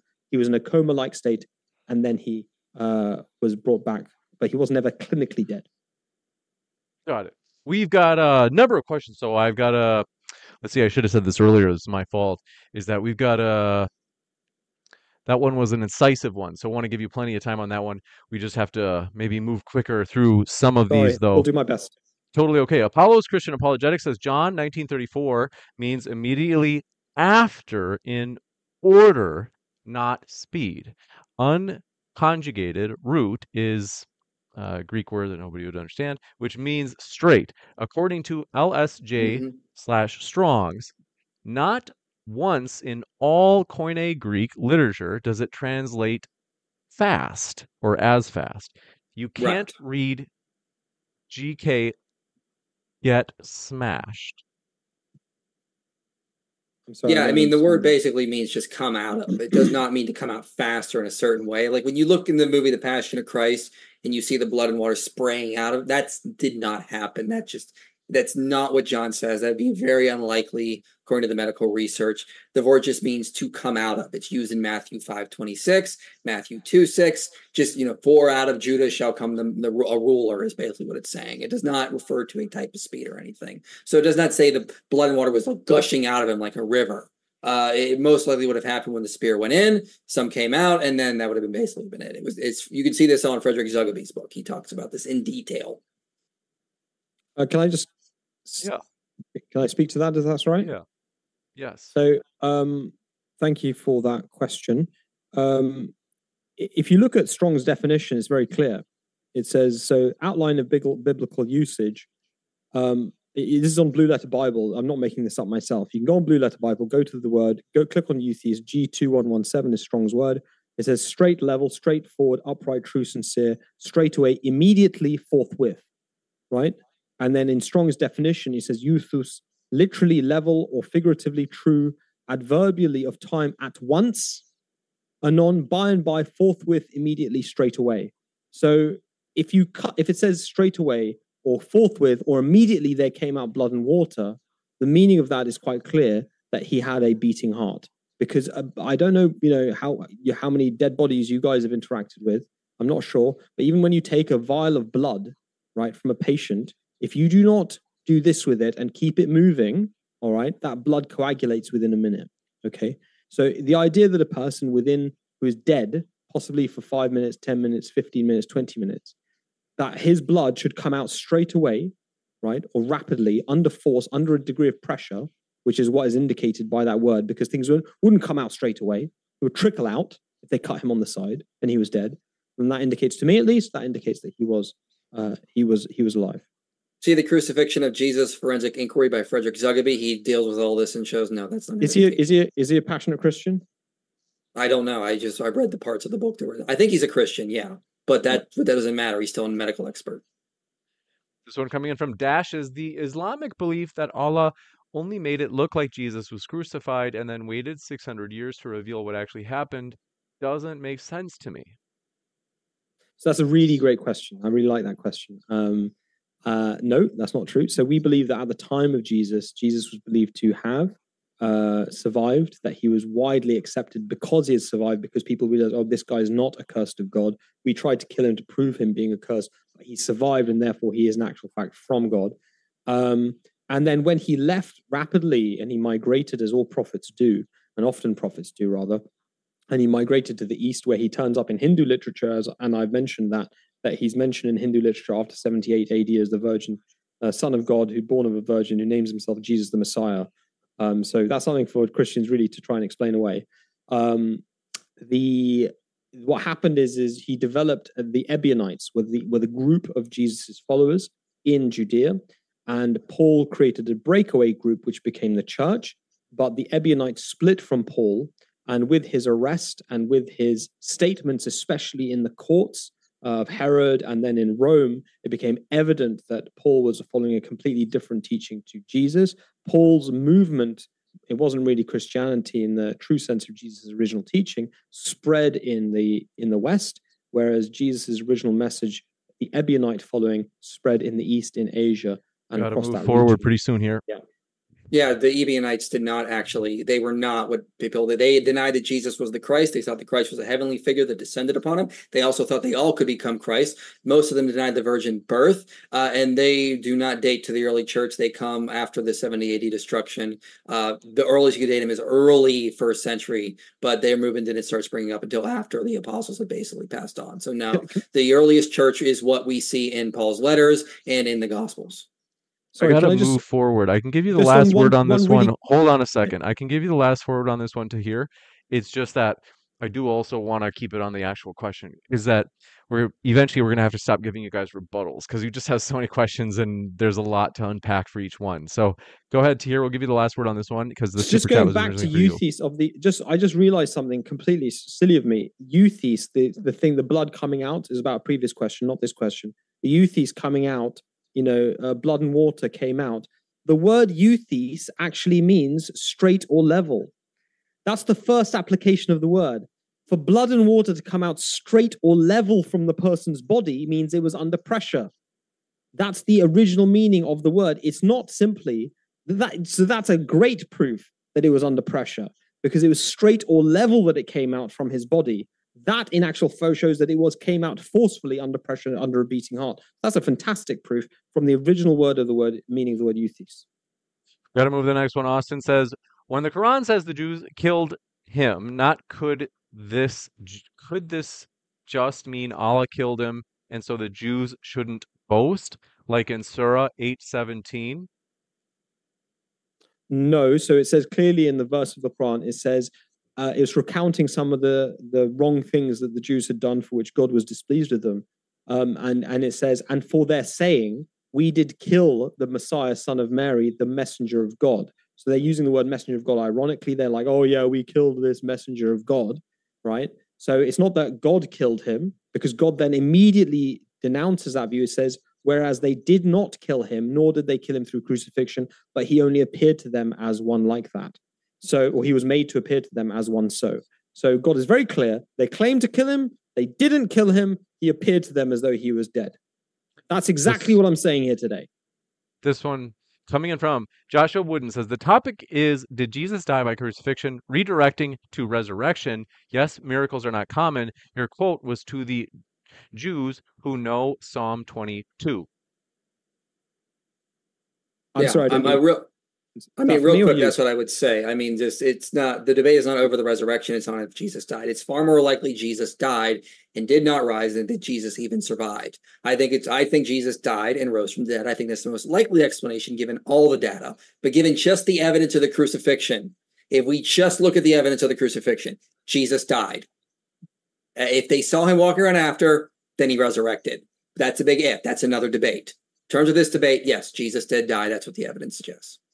So coming on, do appreciate your question. Joshua Wooden says, Jesus is Messiah in the Quran. You said he was false Messiah? Sounds like shirk. And what say you about some Muslims say that he did die? Occam's razor? So I never said he was. I never said he was a false Messiah. Absolutely not. No. The term Masih means the anointed one. It also indicates the one who travels a lot, actually, in the original word, which also indicates Jesus is true. So Jesus was not a false Messiah. Jesus was the true Messiah of the Jewish people, as per Islamic belief. And we believe that the Muslim Messiah has also come, who is the founder of the Ahmadiyya Muslim community, Mirza Ghulam Ahmad. You got it. This one coming in from, do appreciate it. Libel says, to true Islam, you don't believe Jesus was crucified and resurrected, but you believe in your prophet having flown on a donkey to Jerusalem. They say, I don't understand. Yeah, it was a magical donkey. So we don't believe that it happened. It was a literal event. It was a vision that he had, and he flew to heaven, and it was a vision that he had where he entered through heaven. And the best proof of this is the fact that the Quran, recounting this in the surah called Surah An-Najm, it states that the heart of the prophet did not lie in what it saw. It doesn't say his eyes did not lie. And in the full hadith, the full statement of the Prophet Muhammad, peace be upon him, when he recounts the entire thing, the last words of that hadith were, and then he woke up, right? So the entire vision that he had where he entered into heaven was not a literal event. He was sleeping. It was a spiritual experience.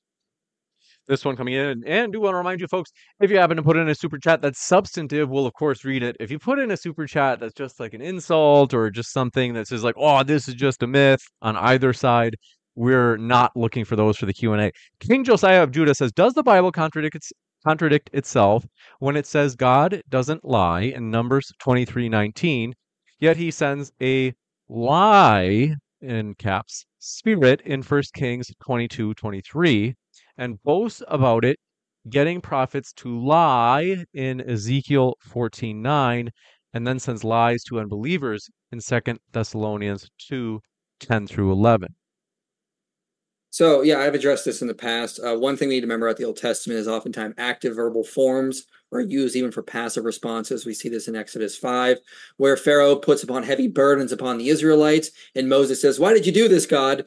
Well, no, he just let Pharaoh do it. Sometimes God lets certain spirits come in and do things. Like in 1 Thessalonians, it says about a powerful delusion coming. This is just God letting it happen. So in the biblical context, sometimes active verbal forms just represent passive responses. So we need to keep that in mind. It talks about Pharaoh hardening his own heart, but also God hardening Pharaoh's heart, but that, active forms for passive responses. So just keep that in mind. There's a lot of various things on that. You got it. Are you guys able to hear my fan out here in my... No.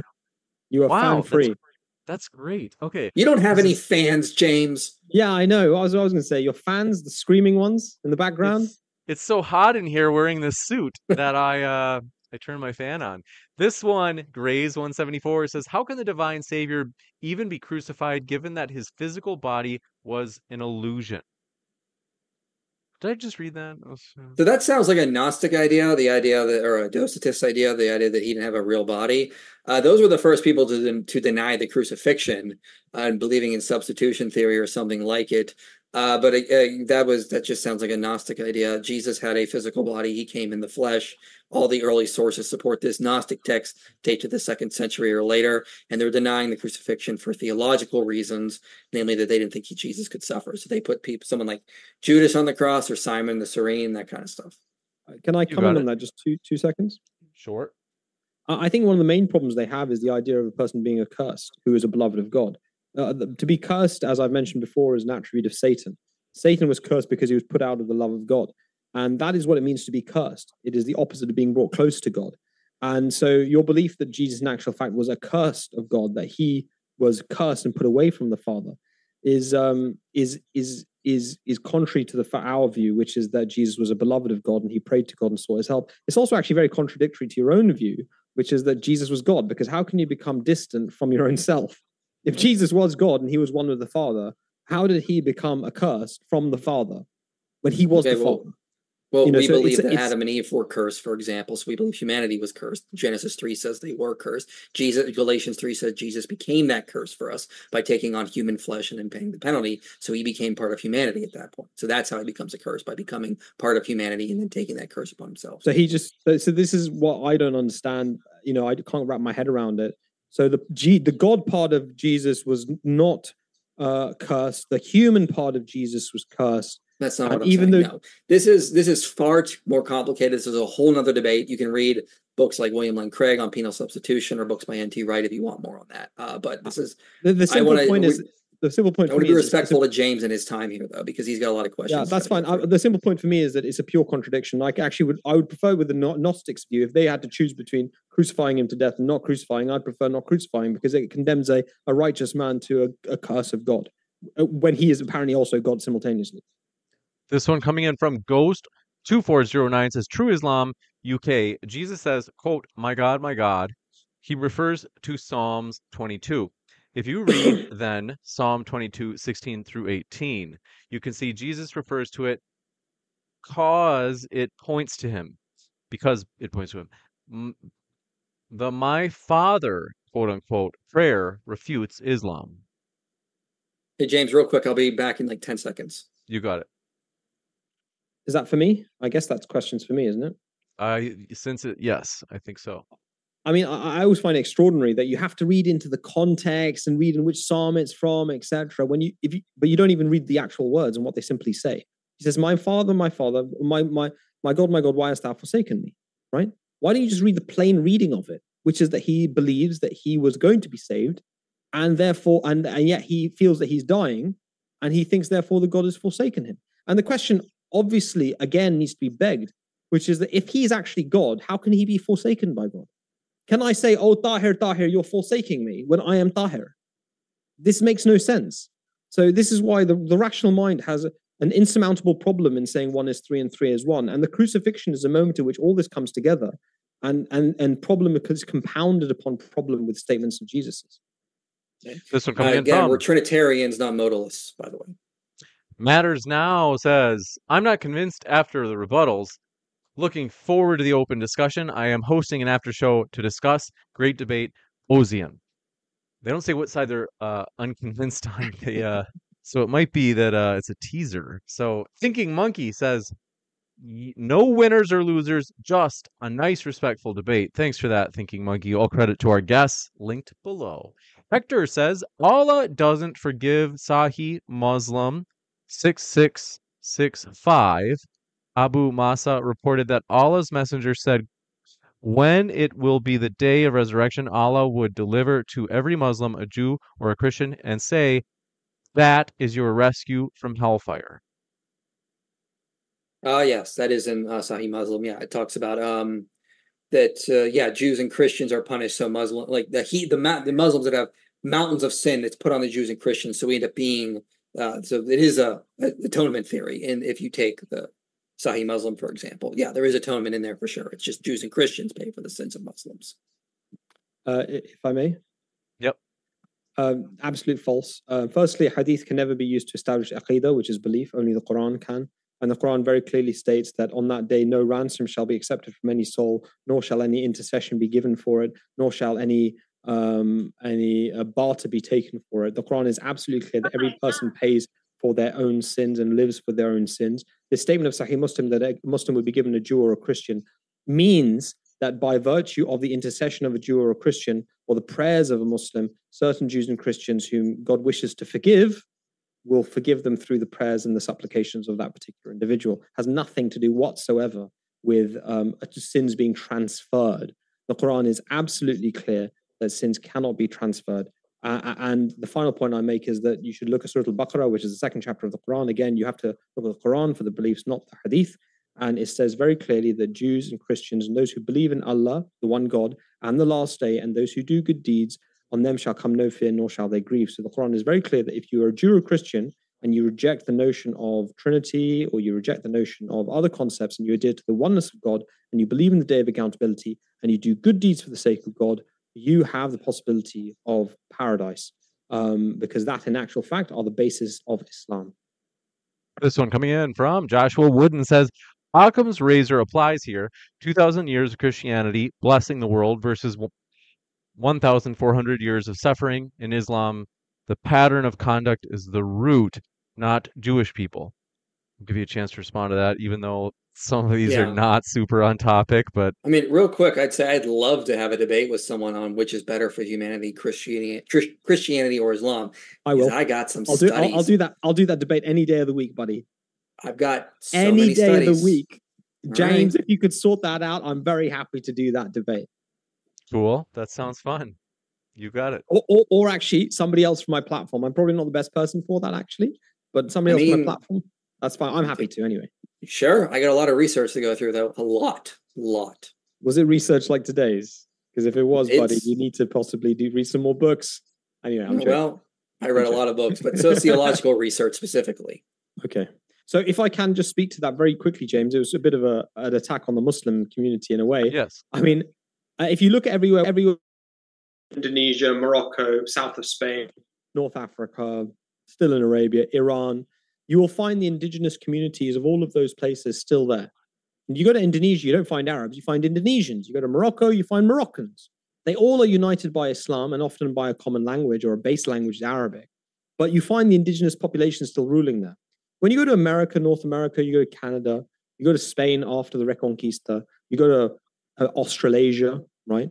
You go to all of these places, whole continents, the indigenous people were wiped out, completely wiped out and it was often fueled by a Christian notion, which is the white savior mentality, okay?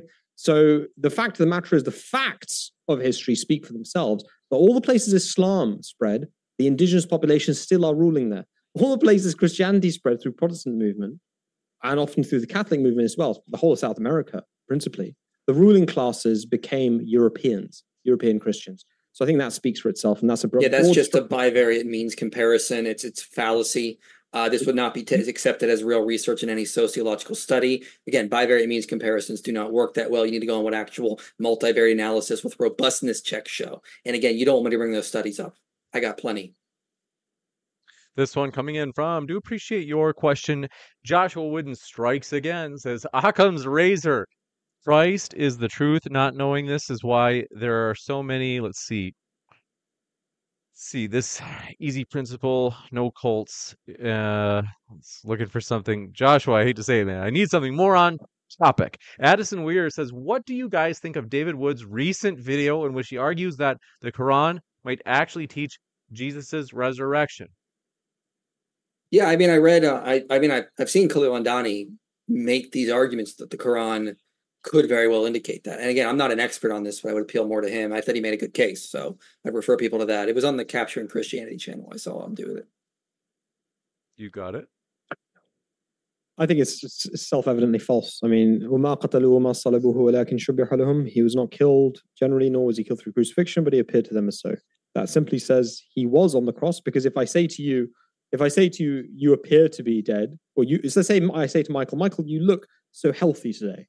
I can't be looking at James and say Michael looks healthy. I have to actually be looking at Michael to say that he looks any way whatsoever.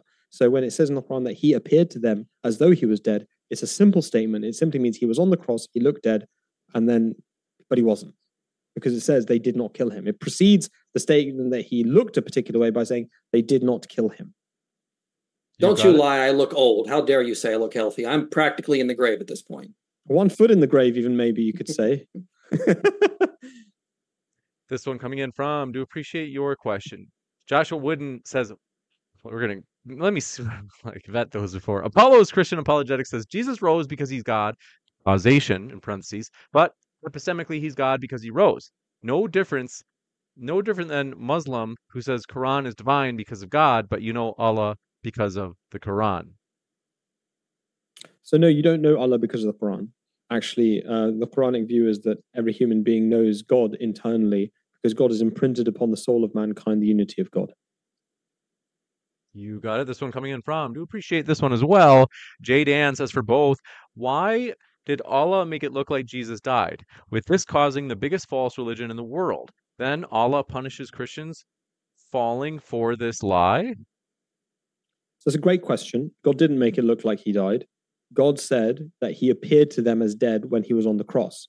But afterwards, when he was seen by everybody, guess what? Everybody concluded he survived. That's why Jesus' message took off, is because they saw him, as Paul says, 500 saw him, and they therefore saw that he had not died. I mean, I belabor the point because it's self-evident. If you see a person post an assassination attempt with the wounds of their assassination upon their body, it is a foregone conclusion that they survived. There is no other hypothesis one would entertain. That is the only conclusion one would entertain. And that's why when he was asked, are you a ghost? He denied being a ghost. And then he proved the necessity of his human body by asking for fish and bread. It's funny that even Jesus and all the disciples said, oh, you came back to life. No one ever in the first century posited that he survived. It's only centuries later that we get this. So the actual thing they said was that he came back to life, not that he survived. So there's just no evidence in the first century that anyone believed that. Okay, well, I've given my view on that, and we've gone through that. So Joshua Wooden says, watchers get paper and record all fallacies from each side. Learned this from Jesus, expected to get their attention. You got it? No idea what that means. I don't either. Jay, this one coming in from Chris L says, such a cruel irony that, let's see, atheists okay. Joshua Wood says, keep track of Shirk as he said Isa is a false prophet. No, I didn't say that. I don't think he said that. I don't think you said that. I never said that. I said Joshua Wooden, you're off the rails, man. You're just sorry, guys. It's there was a really interesting comment, if I may, James, read it out, by one big YouTuber called Apostate Prophet, who is logged in. I don't know if you saw his comment. Yeah, I know. But we'll get to his, I promise. AP, I hope you're behaving out there. This one from Punk Giver says, if Jesus was speaking metaphorically about being, quote, the Son of Man, unquote, how do you reconcile Mark 14:62 when Jesus clearly references Daniel? Question for True Islam UK.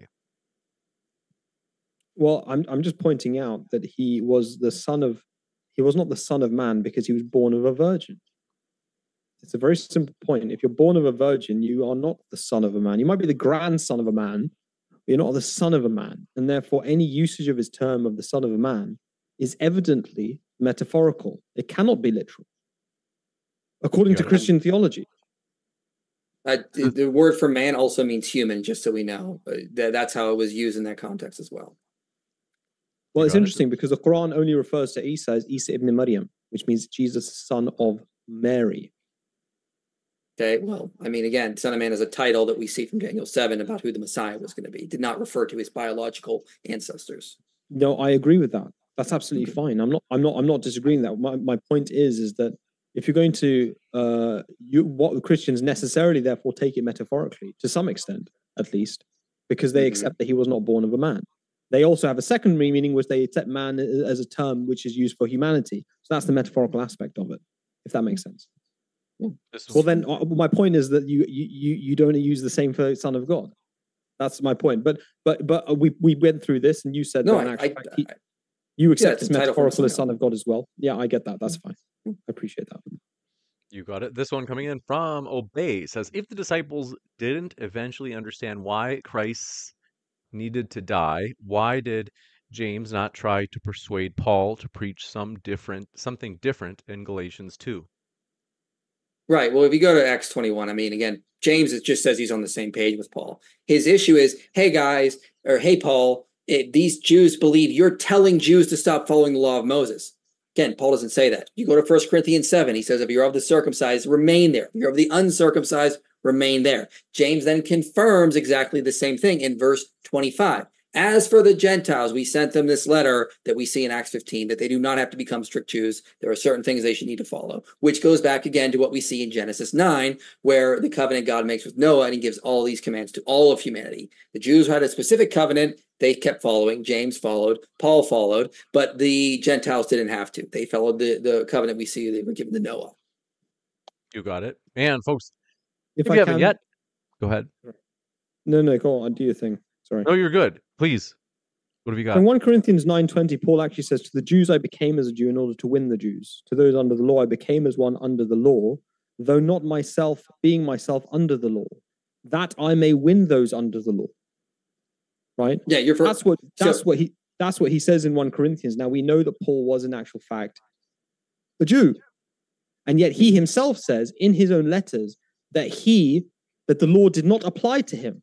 He says, though not being myself under the law, I assume the garb of the law so that I may win them over. So he openly accepts that he's a hypocrite. Okay. He openly accepts that there is a difference between his word and his deed and his belief in his heart and his actions. Right. And he himself says that he, being a Jew, did not practice, was not under the law. So I don't know what this argument is that, Paul and James had no difference. Paul himself behaved in a way which was contrary to James's stipulated statement, and which is why James required him to repent publicly of his doctrines, which he did. So Paul publicly repented of modern day Christian doctrines. So I'm not sure where you're getting this from, that Paul never advocated Jews for not following the law. And I would put it to you now, do you tell Jews who become Christian, do you tell them they have to continue to follow all of the laws of Moses? Again, I agree with YouTube channel, 2 Messianic Jews who were on my channel about this, that yes, Jewish Christians still follow the Torah. And again, Paul says in 1 Corinthians 7, if you're of the circumcised, remain there. In 1 Corinthians 9, he's talking about punishments. And there's been a lot of scholarly work on this, which I don't have time to go into, but this is entirely irrelevant. In the very chapter you cited, 1 Corinthians or Acts 21, James agrees with Paul in verse 25. So why does he say in 9:20, I put it to you, though not myself being under the law? He's talking about the punishments, the same thing we see with the issue in Ephesians 2. Yeah, I mean, there's always an interpretation, not a plain reading. The plain reading is, he says, I'm not under the law. He says, Well, if you talk about plain reading, Jesus died. That's the plain reading of the Gospels you're denying. So if you want to talk about interpretation, we can do that all day. That's not a plain reading. We've gone through that. Is. The plain reading is a man seen after crucifixion with the wounds, means he's alive, means he survived. And the plain reading of John 19 says he died. All right, okay. This one coming in from... Do appreciate it. Joshua Wooden strikes again. He says, Vittori, it's more related to what we talked about. He says, John 8:58 says, before Abraham was, I am. So Jesus never claimed to be God. I don't understand how you can say this without gymnastics. Yeah, you go to Psalm 92 in the Septuagint. It says, before the mountains were, and then it says, you are. If you in the Greek, that is a perfect way to say what Jesus is saying just in third person. So Jesus is saying it in first person in John 8:58. So again, Psalm 92 in the Septuagint, before the mountains were, a couple other things, and then you are. And that just is third person, what we see of first person construction in John 8:58. You got it. And folks, we are close to 600 likes. If we get to 600 likes, I will put up a mildly insulting poll toward apostate prophet. I really want to do this. Something to do with how much soy he consumes. I don't know. By the way, folks, did you notice I always love these new YouTube features? You can like a person's super chat now. So if you agree with their super chat, you can click like on it. How neat is that? This one coming in from Addison Wire says, True Islam UK, you seem, let's see. They say, you're very charming, very respectful. And they say, I like you more than Ali Dawa. Poor Ali Dawa says. Like, they say, why is that? I've got no time. I've got no time for Ali Dawa whatsoever. You are a million times better than Ali Dawa. Juicy. Oh, poor. What if he's watching? This one, Kita, thanks for your super chat. Let me know if you had to attach a question. Awesome. Can I respond to that very briefly? Go ahead. So the first thing is, as for apostate prophet, I mean, I'm also very happy, James, if you want to ever organize a debate with him on atheism or anything, we're most happy to do so. But the key thing I want to say about Ali Dawa is, he espouses un-Islamic views, in my view. In the Ahmadiyya viewpoint in particular, we do not believe that there is any worldly punishment for apostasy. And this is a major fallacy that Muslims have got wrong in the modern day. There is no documented evidence of the Prophet Muhammad ever killing a single person for leaving the faith. And the Quran makes it clear multiple times that a person can believe and then disbelieve and then believe and then disbelieve and then believe and then disbelieve a third time. And the only punishment they will receive is the one in the hereafter with God. So the Quran is absolutely clear that, obviously, if you can believe and disbelieve 3 times, then that's obviously false if the punishment for death is for disbelief is death, because you die the first time, you wouldn't be able to believe and disbelieve again.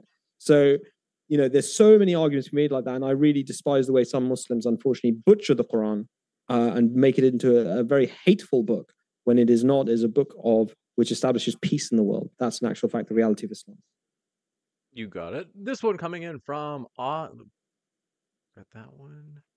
Abri Van Zyl says Jesus allowed man born blind that he healed to worship him in John 9 verse 38. Then the man said, Lord, I believe, and he worshipped him. Yeah, I mean, Okay. yes. Is that for me or for Jet Michael? I Presumably for me. think they're saying like that the Gospels are suggesting that Jesus is God. I think that's what they're trying to say. That's the underlying message. You just have to read between the lines a little bit.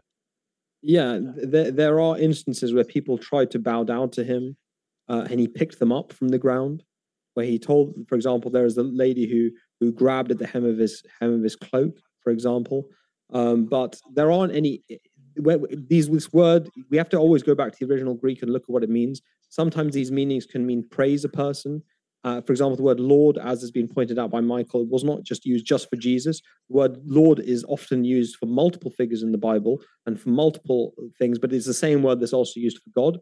So we have to ask the question: if people worship Jesus spontaneously in the moment, that's a separate question. I said something different. I said Jesus never solicited worship. He never said to any of his disciples, "Bow down and worship me." He always said, "Bow down and worship the Father." And if there was no difference between him and the Father, and the question is, then why did he do that? You got it. This one coming in Well, from. Go ahead, Mike. Go ahead. No, that's good. You got it. They say question for Muslim. In other words, Tahir, they say hypothetically, if the Bible is true, does it concern you at all that you would in fact be an enemy of the actual quote unquote Christ? I'm sorry, can you say that again? I missed that. If No the problem. They Bible is say, true, if the Bible is true, does it concern you at all that you would in fact be an enemy of the actual Christ? no, it wouldn't, and I'll tell you why. Because the Old Testament clearly states that God does not die. It states that in multiple places. I can bring up the quotes if you want. I'll bring them up in a moment if you wish. Does God die according to Old Testament? Okay. Well, let's see what we have here. It's very clearly stated in the Old Testament that God does not die. So on the day of judgment, I suppose that's the question you're asking me when I'm presented before Jesus with his holes in his hands and his feet, and he says, "Why did you not accept my sacrifice for me?" What answer will you give? Right? I'll say very simply, you said explicitly in the Old Testament that you don't die, and then you go ahead and die and pretend that you're God. Which one am I to believe? I believe the one that came first. I believe the one that was absolute. I believe the one that didn't indicate otherwise, right? I believe in the absolute statements that you made in the Old Testament. So that's the answer I'm going to give to God. But the question I have for you, in actual fact, and to the speaker, is that if you have violated the Old Testament statements, which is you are to take no gods for God beside the one, which is the first commandment, what answer will you give to God when God says, "Why did you not believe I could forgive you without atonement, without punishment? Why did you worship and bow down before a man? Why did you worship before graven images? Why did you worship before statues of Jesus? Why did you worship before all these things?" That's the question that God will ask you, I'm sure. Where is the verse that says God cannot die? Okay, I'll bring it up, sure. You go on with the questions. I'll get it up. Amelia says, question. That one's for you. So I'm going to save that one for you. Let me find one here one that's for Mike. I don't know who this is for. They say Raise 174 says the jinns convinced Paul to ruin the original Islamic Christianity. It did such a good job that we don't even have any sources or evidence they even existed. I'm sorry? They said the jinns convinced Paul, and we might want to, if you explain jinns for people if they're new, convinced Paul to ruin the original Islamic Christianity. I think they're being sarcastic, but I can't tell. I think they are. Okay. I'm not sure. I'm still trying to get up the Old Testament. Father does not die. I've seen them. I read them the other day, so I just want to get them out. Let's see if we can get it up. The jinn, I don't think the question is really even worth answering in all honesty, but the jinn are basically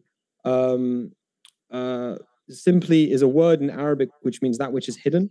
It does not necessarily mean spirits or genie or demons. It means that which is hidden. So the word Jannah, which is paradise, it comes from the word jinn because paradise is hidden. The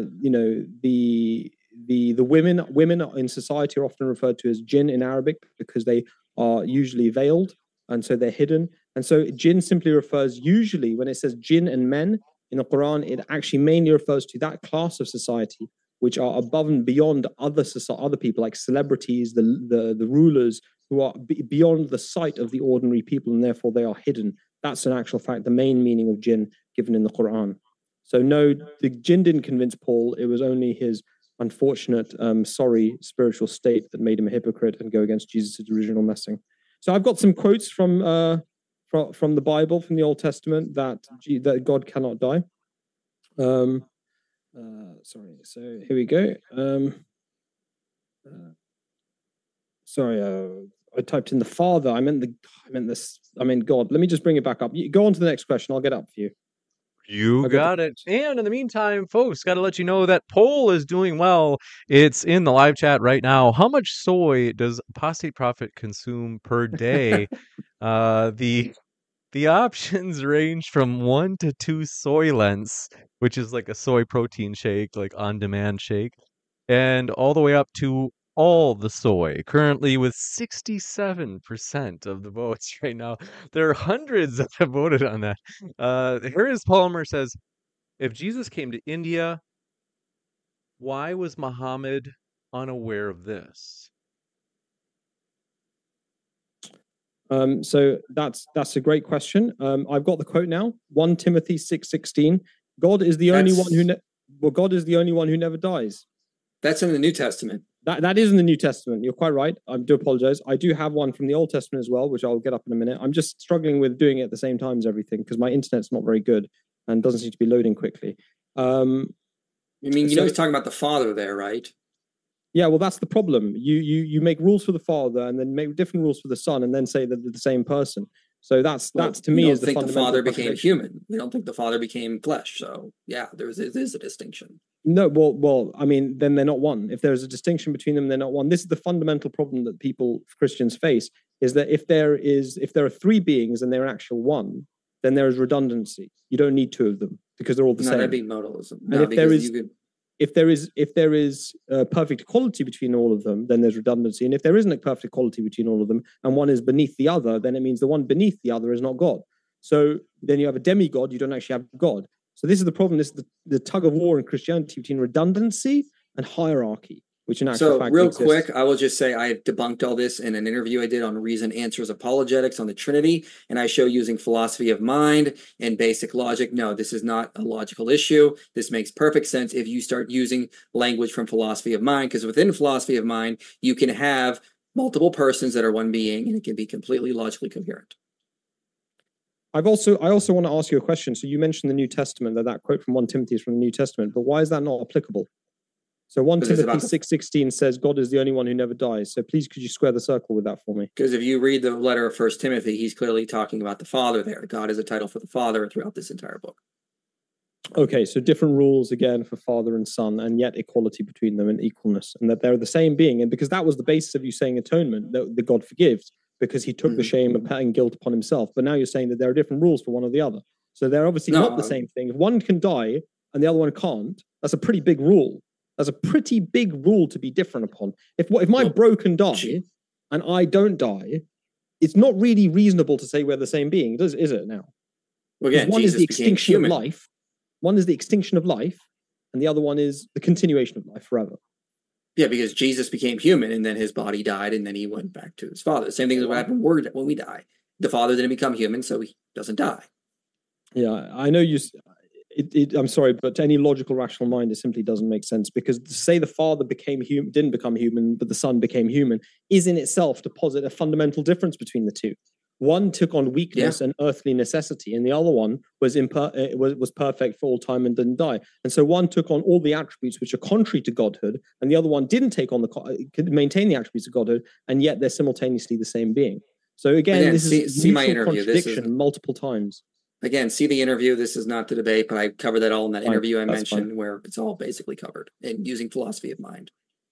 This one coming in from, do appreciate it. Gerald Anthony says, TI, True Islam. In UA closing statement, you pointed out that IP is approaching the subject from a Christian lens, and you do it historically. What sources support UA position? What sources support my position outside of the Bible or in the Bible? I think they mean any at all. Well, I mean, I've gone through quite a lot. I mean, I've gone through the Bible. So briefly, in terms of extra biblical sources, I'll go through a few of those. There's the Hindu scripture, which mentions Jesus in 78 AD to 102 AD. Maybe she missed that particular point. I can show the slide again if she wishes, or you're happy to, James, where it basically says in Hindu scriptures, completely nothing to do with Christianity or Islam, that a person who was called Isha the Messiah, Isha Masih, who was born of a virgin, called himself the Son of God, who was fair-skinned, who was persecuted in another land and fled to the land of Kashmir, was in actual fact, whose religion was love, truth, and purity of the heart, is what he said. So these characteristics only fit Jesus, and he was met with by a king, who was the King Shalivana, who only ruled from 78 AD to 102 AD, and that's mentioned in the book Bhavisya Mahapurana, which is written in Sanskrit, got nothing to do with Islam, nothing to do with Christianity. The only individual in human history who ever claimed to be born of a virgin, was the Son of God, and was persecuted in that age, was Jesus. But what Michael will say, and I'll preempt it if I may, Michael, he'll say that that's got nothing to do with whether he died on the cross, because he could have died on the cross and then migrated and gone to India, just like the Mormons believe that he went to America. To me, it's very clear. It's a contradiction of the Bible and Luke, where it says he went up to heaven and ascended to heaven, and that he's been sitting there on the right hand of God for all eternity since then. And to me, it speaks of a man who is fulfilling Isaiah 53, which is that God shall prolong his days. This is something that Michael hasn't actually addressed, and I would be grateful if Michael could. It says in Isaiah 53 that, God will prolong this person's days who is suffering, the suffering servant, and he shall see his seed. Now, when you say somebody's life will be prolonged, it's self-evident that it doesn't mean he'll die and then his life will be prolonged, because everybody gets an eternal life after death. Okay, well, I'll address it really quick. Prolonged beforehand. Yes, please. Okay, I mean, Isaiah 53:7 says he was like a lamb led to the slaughter, refers to being cut off from the land of living in verse 8. So if you want to take that literally, he was led to the slaughter, he was slaughtered, and he was cut off from the land of the living. Again, these are typological prophecies. The suffering servant is Israel. Jesus fulfills that in a typological sense, the same way he fulfills other typological prophecies. There's a whole discussion on this in Craig Blomberg's book, The Reliability of the Gospels. John Wenham also discusses this at times. So again, if we're going to take things literally, we're just going to cherry pick. But again, I'm going to go on what the first century sources say. Jesus died, resurrected, and then ascended. And even if the second two are wrong, he still overwhelmingly says that he died multiple times. So there's no first century source that says Jesus went to India. So James, there are, but never mind. James, if I may, there is a clear statement in the Bible in the Old Testament, as well as I've mentioned. Timothy mentions that God doesn't die. The Old Testament also says the same. Psalm 92, 90, and then colon 2. Before the mountains were born, or you brought forth the whole world, from everlasting to everlasting, you are God. Right? From everlasting to everlasting, what that means is you can't have an intermission in everlasting where you don't exist anymore because you're dead. Okay. Well, then we're equivocating on the word dead, because Jesus didn't cease to exist when he died. His body just died. Right. Again, so this is again more kind of wordplay, I would say, where we call it, it's wordplay. It's basically, it's something that Paul did, and actually Paul pioneered this kind of virtual reality world where Jesus inhabits multiple realms simultaneously, but only in the heads of Christians. There's no indication in the Bible of any of that. A plain reading of it indicates a man who is suffering, but then it's interpreted that the man is dying, but the God part of him isn't. Where they get that from, I don't know, really. No, because the hypostatic union says that, when you die, you don't go out of existence. Your spirit goes on. Where's the hypostatic union stated clearly by Jesus? Again, it's stated clearly by Jesus. Yeah. I mean, again, Jesus claims to be God, but he's also human. So, I mean, you see it throughout the Gospels. Gospel of John, it's always throughout there. He's clearly a man, but he's also God. Okay. Well, can I just make this point, which is that the Quran, for example, multiple times makes statements in which the Prophet Muhammad is described as his hand is the hand of God. For example, if you read the Buddhist literature, Buddha says that he is the representative of God. He also makes very similar statements of I am the way, the truth, and the light. He also makes very similar statements that to know him is to know God. Now, all messengers from God in all religions, they all use this metaphorical language of total union with God. It doesn't mean they are God. That's means pulling that context from other and different I cultures. hate to do this, Because I prefer to gentlemen, take the context of Jesus' Sorry, own Jewish culture. Sorry, but be James. quick here. apologies. We've got this one coming in from. Sorry, James. We No, just it's can't all help right. it. That's no problem. This one from Joshua Wooden, our old pal. He says, most used fallacy, false equivalency, and false dilemma. They say, well done, Michael. Other side, thanks for coming, and it was a great debate. Let's see. They say, hey, you're a strong debater. So they're giving you some street cred. Gerald Anthony says, T.I. Oh, we got that one. Let me just True make sure Islam, I maybe? got these. True Islam, maybe? TI? Is that what he's referring to? Oh, yeah, that one. I just realized that we had read that one, but let's get to this one from Aubrey. Thanks very much. Says, you used a prophecy in Isaiah 53 about Messiah. It says he will die in verse 9. He was assigned a grave with the wicked and with the rich in his death. Yeah, I mean, that's again, I don't take that as people considered him to be dead. People believed he was dead. His disciples all fled everywhere. And this is why, as I mentioned in my talk, when Jonah says that I will call to you from the land of the dead, everybody understood it to mean, and most people, perhaps other than Michael, understood it to mean that Jonah was 1 foot in the grave and he was in the land of the dead in the same way that the daughter of Jairus was thought to be dead. People were mourning and wailing outside a room, and Jesus goes in there, and what does he do? He says, she is not dead, she is sleeping, right? So she was in a coma-like state, and he brought her out of it through his presence, through his holy touch. So again, I don't see it problematic for me that it's described as him having the tomb of the rich and the wicked in his death, because that refers to what the people's perception of him was. And this is also part of the meaning to be risen from the dead. And going back a little bit to a separate point, we should also remember that David, if we're going back to but perhaps if this comes up in a Son of God question again, I'll bring this up actually. I don't want to mix two topics. Yeah, well, I was just remember verse 7 says he was led to like lamb like a slaughter. Verse 8 says he was cut off from the land of the living, not put in the grave. Verse 9 says he was in death. It says he made his grave with the wicked and with the rich man in his death. It says death right there. Yeah, this is metaphorical, poetical language in the same way that Jonah. Well, then so is the offspring aspect. Then it's not because you can't. What offspring and what prolonging his days? How can you prolong his days who dies? That's metaphorical language. It's metaphorical language. No. You have to demonstrate the metaphor. The metaphor is very clear that if people perceive him to be dead, then you can describe him as one who is as if he has died, one who is dead. This is why Jonah says, I was called upon you from the land of Sheol. It doesn't mean that he in actual fact was in Sheol. It meant that he was in a state akin to death. He was in the belly of a whale. If you're just going to say whatever you want in metaphorical language, I'm going to say the same thing about whatever you say then. Just it's double standard. Except that I have a legitimate reason to say that. Forgive me. This one coming in from Amelia says, question for True Islam in John 19:18. Who is the one in the middle that has been crucified? In verse 30, he gave up his ghost. That's all they say. I don't even understand the question. Perhaps Michael. So in the Gospels, it does say that he gave up his spirit, gave up his ghost in the Synoptics. So it's basically a common term you would use to say somebody died. And that's what basically every scholar would say about this. It refers to him giving up the ghost. I fully agree with you, Michael. I want to emphasize this point to the viewers. Maybe they've come a bit later into this discussion. I don't deny that the gospel writers believed that he had died. And the gospel narrative is that he had died. What I'm saying is that they are mistaken. What I'm saying is that these were interpolated by a lot of the followers of Paul. You look at the Gospel of Thomas, for example, it doesn't have this narrative. There's lots of other Gospels which were redacted from the Bible in the Council of Nicaea, which we haven't really gone into touched any of that.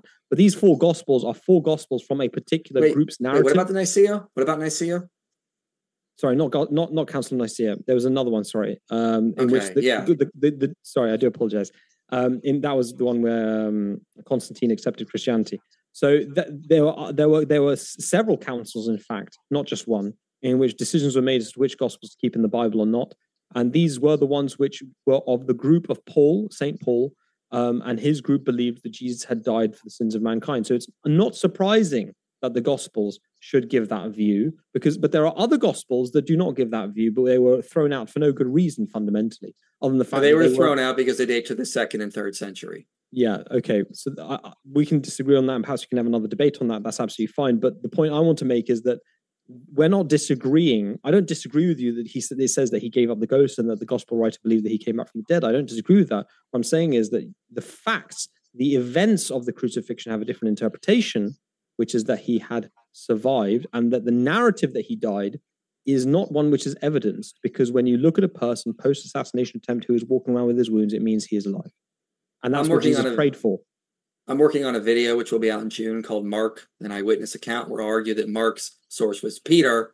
And so this would be another chain of evidence. And there's a lot of really good evidence for that. So how was Peter, out of curiosity, just perhaps you can explain to me now, how was Peter an eyewitness to anything when it says clearly in the Gospels that all the disciples fled at the time of the crucifixion?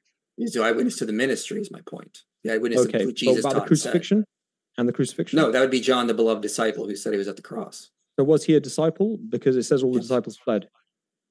Yeah, all of his 12 disciples fled. I think that was John Mark, who became John the Elder. You can see Luke Vandewey's book, Living Footnotes on the Gospels, where he points out that that's most likely the John, because there were multiple Johns. So Richard Bauckham, Luke Vandewey, we argue this was John Mark who was there, not John, the son of Zebedee. So the strongest and most beloved disciples fled, but the lower disciples who are newer, they didn't flee.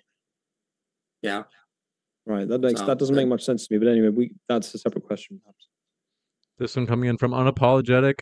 Apologetic says they didn't see a totally ripped apart body. They saw a glorified body when he rose. Why would they be happy about a zombie-like resurrection body? I'm confused. I don't believe he had a zombie-like resurrection body. I believe he had a body which was the same pre-crucifixion with wounds. He was a person who'd gone through an assassination attempt and had survived. And so he still had the wounds on his hands and on his legs. And they were joyful because they thought he had died. I lost my ability to speak English at this time of the night. They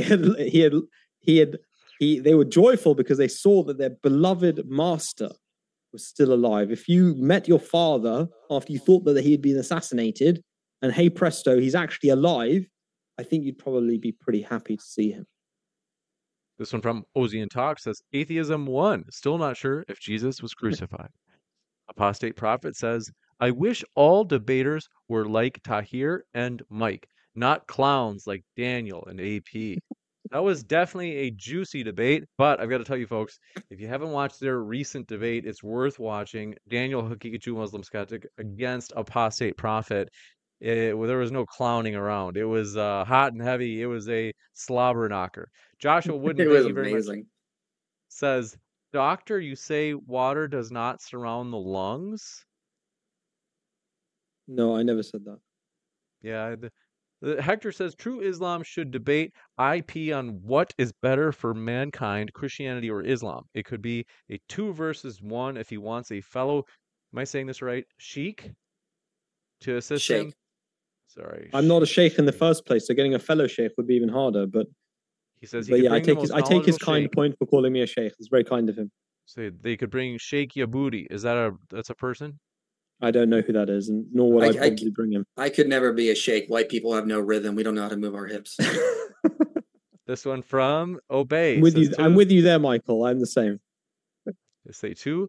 Tahir, why is Jesus the second Adam?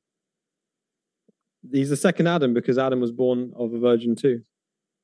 You got it. This one coming in from, you appreciate it.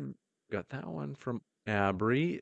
Hey, IA says for them, Tahir, if you say Jesus can't be God because God can't die, by your standard, Jesus must be God because in the Quran, he's the only human to never die. Jesus is, oh my God, this is so delicious. All my Ahmadi friends are probably looking at this, killing themselves laughing right now. Jesus is mentioned to have died in the Quran more than all other individuals put together. There are 30 verses of the Quran which state that he is dead. Muhammad is only a messenger. Verily, the messengers before him passed away. The immediately preceding messenger was Jesus. Chapter 3, verse 145.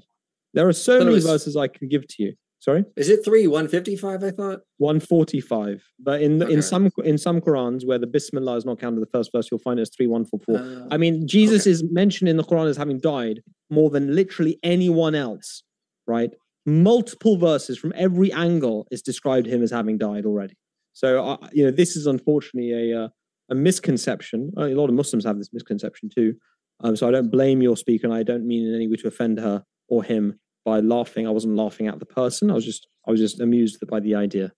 I would say that is 1,000 times more reasonable than those traditional Sunni idea that Jesus didn't die and there was a substitution. I completely agree. I actually think in some ways there's good reason, in my view, to believe that the Sunni idea of substitution theory is more absurd than it's. I mean, I don't want to say it's more absurd in my view than the Christian view, but I mean, it really gets up there with absurdity because, in a way, it is because all the historical works say that a person named Jesus was put on the cross and people saw him there. So then to start arguing that, oh no, it's somebody else, then that is actually an act of trickery on behalf of God for putting somebody else who looked like Jesus there, and also an act of idiocy on the part of people that they couldn't tell one person from another. So I'm completely with you there, but this is, for me, this is not based, well, not for me, it's a fact. It's nowhere in the Quran. The Quran is completely against it. The Quran gives the Soon theory very clearly, as I've demonstrated. And in actual fact, I'll stop on because I've been talking too much, but in actual fact, this is actually a Christian idea which came into Islam. You see, the Christian idea of the ascension was brought into Islam, but they couldn't accept that Jesus died on the cross because the Quran is so clear that he didn't. And so they put the ascension prior to the crucifixion. Does that make sense, Michael? Yeah, scholars speculate it might be a Gnostic idea, the whole substitution idea, but that's a very possibly. Topic. This one coming in from, do appreciate it. Otto says, what would you say to the representatives of religions who don't believe in Jesus's or Muhammad's divinity? Will they go to hell? So Muhammad wasn't divine? Yeah. So Michael, why don't you go first? I would say here's the thing about Christianity. We don't say who and who is not going to hell. Only God knows, and only God can judge properly. Like what Jesus says in John 9:41 and 15:22. If I had not come, they would not be guilty. But now that I've come, they have no excuse. So God judges everyone properly. I cannot say somebody is part of the body of Christ if they deny Jesus' divinity. I think that's very clearly taught in the Bible. You can see books like Jesus Among the Gods by Michael F. Bird, for example, or Putting Jesus in His Place by Robert Bowman Jr. and Ed Komashevsky. If you understand the ancient Jewish context, Jesus taught he was God over and over again by constantly citing Old Testament passages, doing things that only God could do, that the Old Testament says only God could do. So there's just numerous references to that.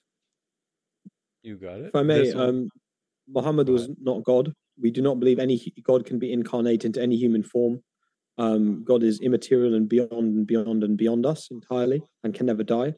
We also, I would share very much with Michael's view that we cannot condemn anyone to God. The judgment is in the hands of God alone, and no human being can call another human being hellbound. And in fact, the Prophet Muhammad was explicit on this, that this is actual fact an act of attributing partners with God as if you are God.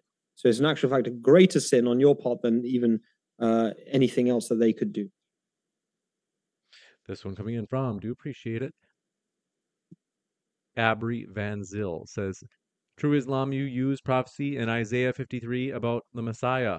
It says he will die in verse 9. He was assigned a grave with the wicked. And we got that one. Sorry, I've already read that. Let me see. I think we're getting to the close at the bottom of the list. Abri sent another one.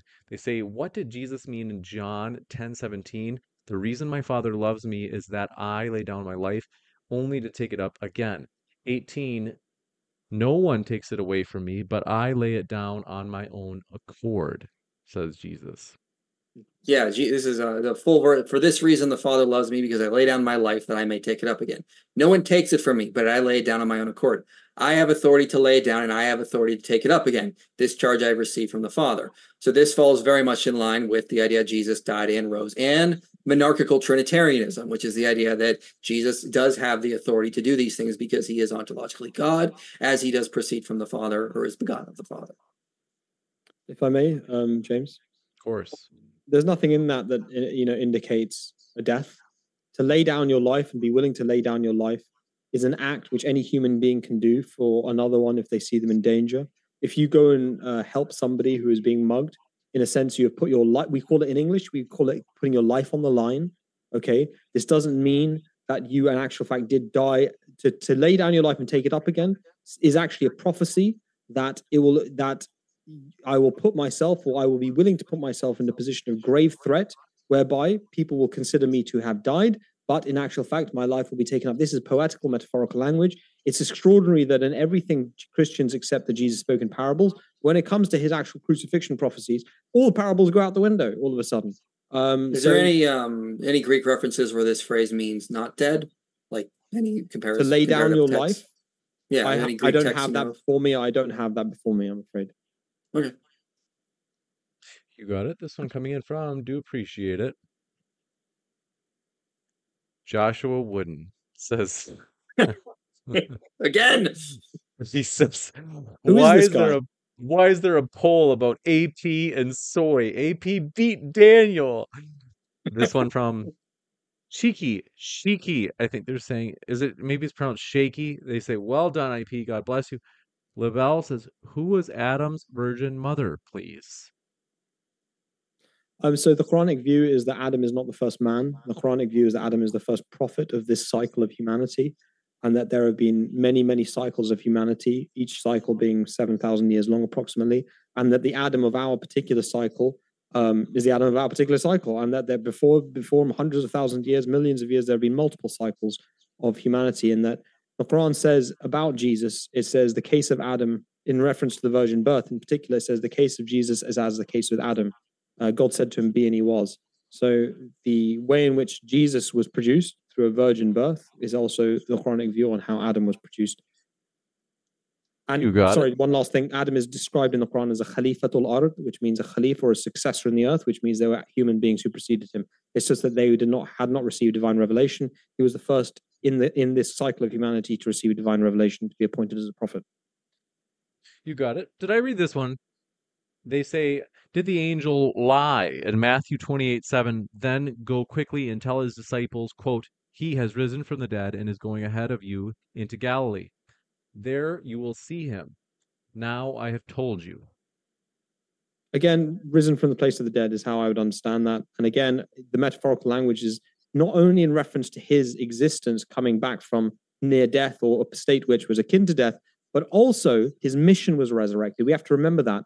The whole point of killing Jesus was to kill his mission. It wasn't actually about killing him. It was to prove that he was accursed of God.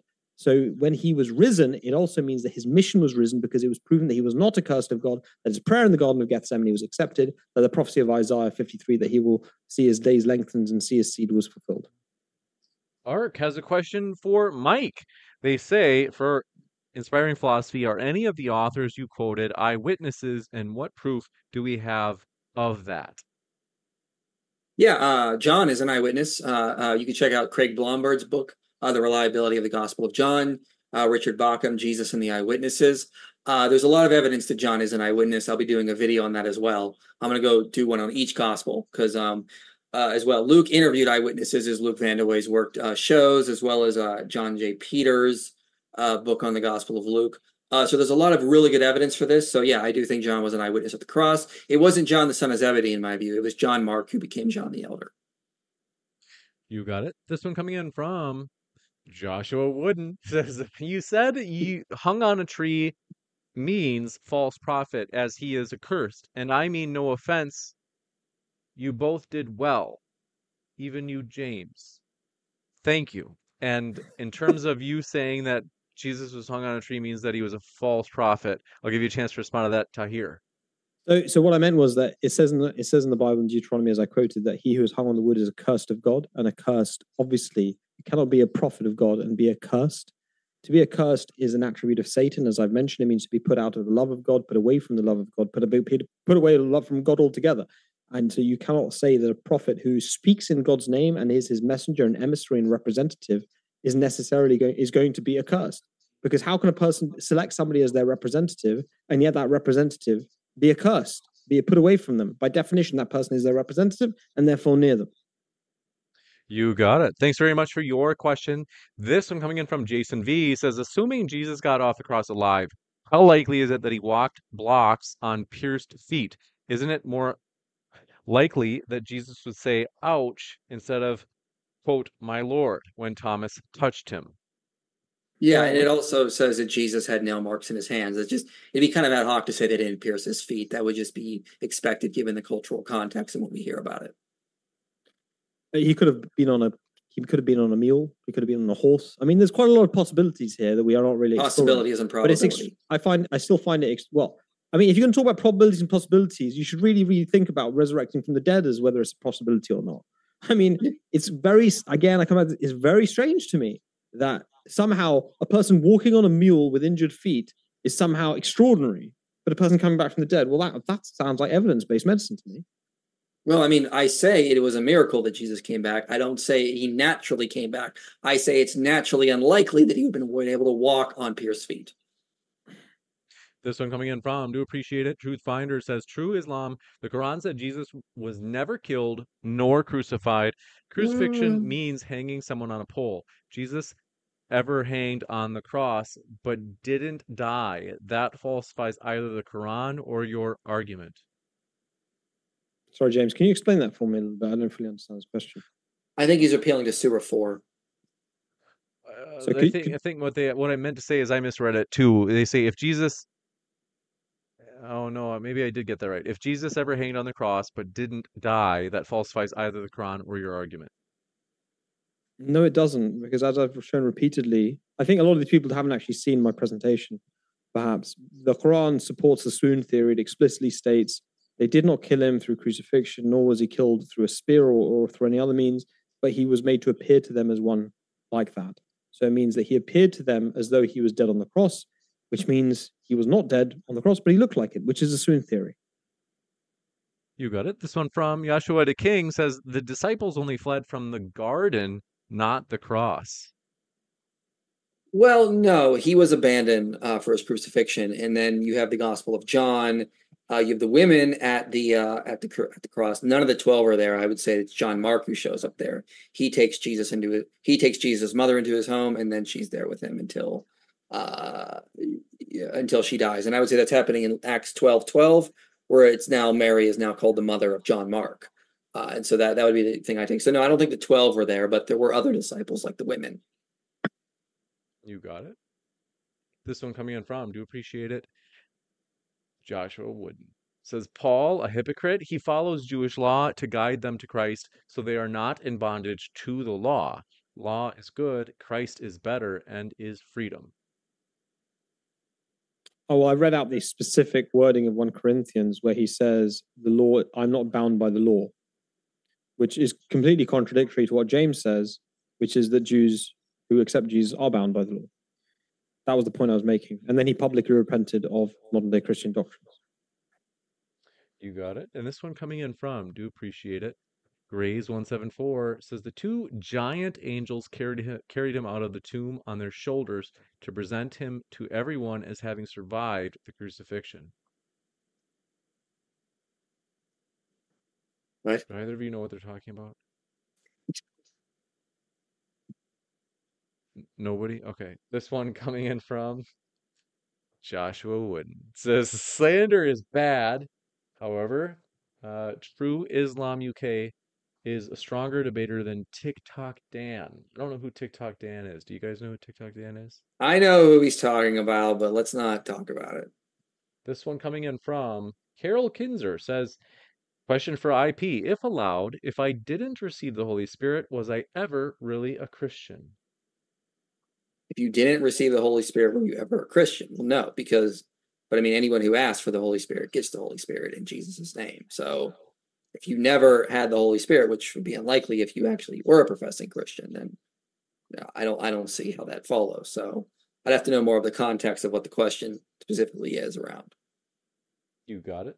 And thanks Oliver Catwell for gifting those memberships in the chat. Folks, we do have memberships for the channel. If you haven't yet, check those out. One of the coolest things about any membership is that if we ever put slow mode on for the live chat, because for example, today we have over 1,000 viewers at one point, is slow mode just to make sure that the moderators can basically weed out anything that's against YouTube terms of service. But if you have a channel membership at Modern Day Debate, you can actually have immunity to slow mode, and you can type in whatever weird stuff you want as fast as you want. Now, if it goes against, TOS, we still have to, delete it. But nonetheless, it'll at least make it harder for the mods. But want to say, folks, thank you so much for being with us. Our guests are linked in the description. Highly encourage you check out their links. The debaters are the lifeblood of the channel, folks. They make this fun.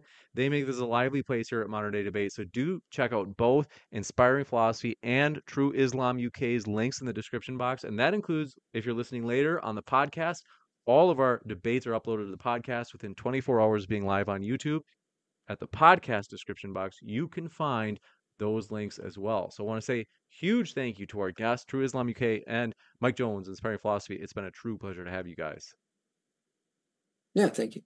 It's been a real pleasure. Thank you very much, James. I've really enjoyed myself, and to Michael as well. I really appreciate your time and your energy.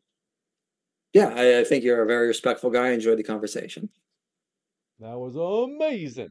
Now, folks, I'll be back in just a moment with a post-credits scene, letting you know about coming debates and greeting you in the old live chat. So stick around. And with that, I want to say one last thanks to our guests. I'll be back in just a few moments. Thanks, everybody. Stick around. Amazing. Want to say, folks, thanks so much for being with us tonight. If it's your first time here at Modern Day Debate, want to let you know, first, hit that subscribe button. We have many more debates coming up, and you don't want to miss out on those debates. In particular, you might be wondering, you're like, well, what debates though, James? I'm curious. Well, this Sunday, actually, whether or not it's whether or not the Quran is scientific. You don't want to miss that. That's going to be Ozian and Nadir Ahmed debating one-on-one. That's this Sunday night. So if you haven't yet, hit that subscribe button. We have many more debates coming up. In addition, you may have seen at the bottom left of your screen, I'll show you guys this in just a moment, we have indeed a sponsor for this debate, because you might be wondering, well, who's your sponsor, James? What are you talking about? What's the sponsor? Well, what I'm saying is we have, through Modern Day Debate, a deal with Visible Wireless. In particular, for every person that signs up for Visible Wireless, which is, I will show you, it's actually linked in the description box, as well as, I'm going to pin it in the old live chat. If you happen to use the Visible Wireless link, you can get unlimited data and unlimited minutes and unlimited text for only $20 a month. You guys, really, it's a great deal.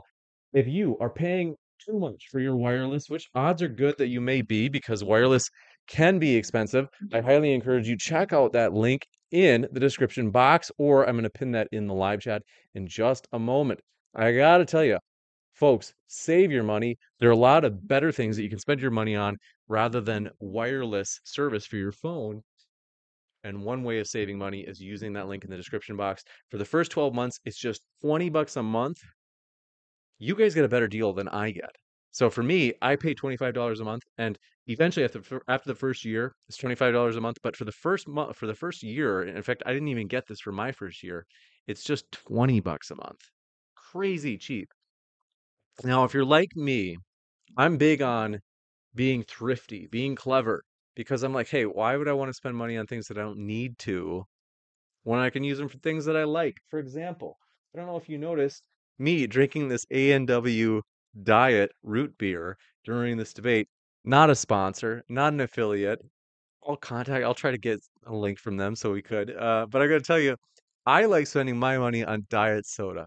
And before you warn me about how diet soda will kill me, I've got to tell you, check out that link from Visible Wireless. Let me pull that up on screen so you can see it again. As you can save your money instead of spending however much you're spending, let's say even Wi-Fi, because let's say you're using Wi-Fi at your place and you're like, well, I use Wi-Fi at my house. That's how I, stream YouTube or Netflix, whatever it is you like. That's how I go on my favorite websites like farmersonly.com and all sorts of, what other weird websites you guys hang out on, is that you want to save your money. Do that by clicking on that Visible Wireless link, because you also have unlimited hotspot high-speed data with that link. You can cancel your Wi-Fi for where you live. Maybe that's like $45, $65 a month, whatever it is.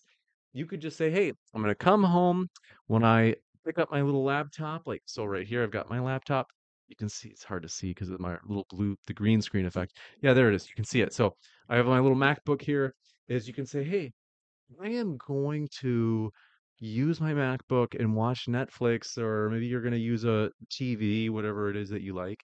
And you're like, and I'm just going to connect it to my hotspot, and I've got enough data to watch on my TV, YouTube, or whatever else it is. You can do that all the time and just completely cut out your Wi-Fi bill. Because if you're paying 45 or 65 bucks a month for Wi-Fi, like who needs it? Throw it out. Save that money, use it on things that you like Diet A&W root beer, or maybe you want to spend it on, you want to save up, save that 65 bucks a month, put it toward a trip, do a fun trip at the end of the year, whatever it is. Highly encourage you. Check out the link from Visible Wireless. I'm going to pin that at the top of the chat. And I've got to tell you, first, thanks for coming by. I see you there in the old live chat. Hamza Ken, I see you there. Thanks, Batman Inc., for being with us. Glad to see you there. Sim Kia, happy to have you with us. Folks, I've got to tell you, we're excited about the future. We really are. We've got a lot of big stuff we're planning here at Modern Day Debate. I just met someone last week on Zoom to talk about potential collaboration. And we're really excited. Like, there are just some big things that we're talking about with Modern Day Debate and big things that I'm learning, because I always want to learn. I want to say, hey, how can we make Modern Day Debate better? We're always trying to develop ourselves, grow, refine how we do things, have a better channel overall. I want to say, cool thing is during the stream, we actually crossed over from 175 to 176,000 subscribers. So I want to say thank you guys for your support. Seriously, it means more than you know. We are excited. Join us while we are small. This is just the beginning of our story at Modern Day Debate. We are providing a neutral platform so that everybody can make their case on a level playing field. A lot of people will say, hey, I'm all about fairness. I want everybody to have their shot to make their case. I'm neutral, I'm unbiased. They talk the talk, but when it comes to walking the walk, Modern Day Debate actually does it. You can check out our links. We have debates on you name it, whether or not Bigfoot exists. We have controversial debates on politics of people taking positions that like, oh, it's like pushing against the boundaries of YouTube in terms of TOS sometimes.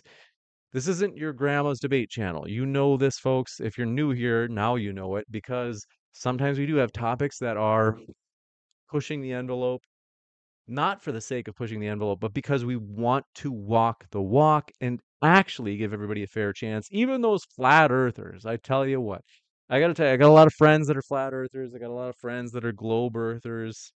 If you're like me, you think the planet is shaped like a banana. I don't know. Whatever you are, we hope you feel welcome. We really do want to give everybody a fair shot. So, hey, you say, we're going to let 1,000 flowers bloom. We're going to let the chips fall where they may. We are going to have a truly fair debate channel. And I can tell you, folks, thanks to people like you and all of your support, I can see the shares. I check the analytics often. The amounts of shares that we get on our videos is huge. Thanks to people like you sharing it with friends who maybe you have a friend who likes a similar topic, because people usually are friends with people who have common interests. This is a great way of helping Modern Day Debate expand its fair platform.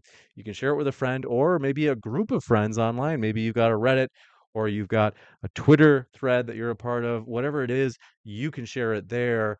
And we are excited because Modern Day Debate is a barreling locomotive going down the tracks. And no matter how many hurdles are in front of us, we are just going to keep crushing them, just keep going through them, as this, like I said, is just the beginning of our story. Modern Day Debate is going to do big things.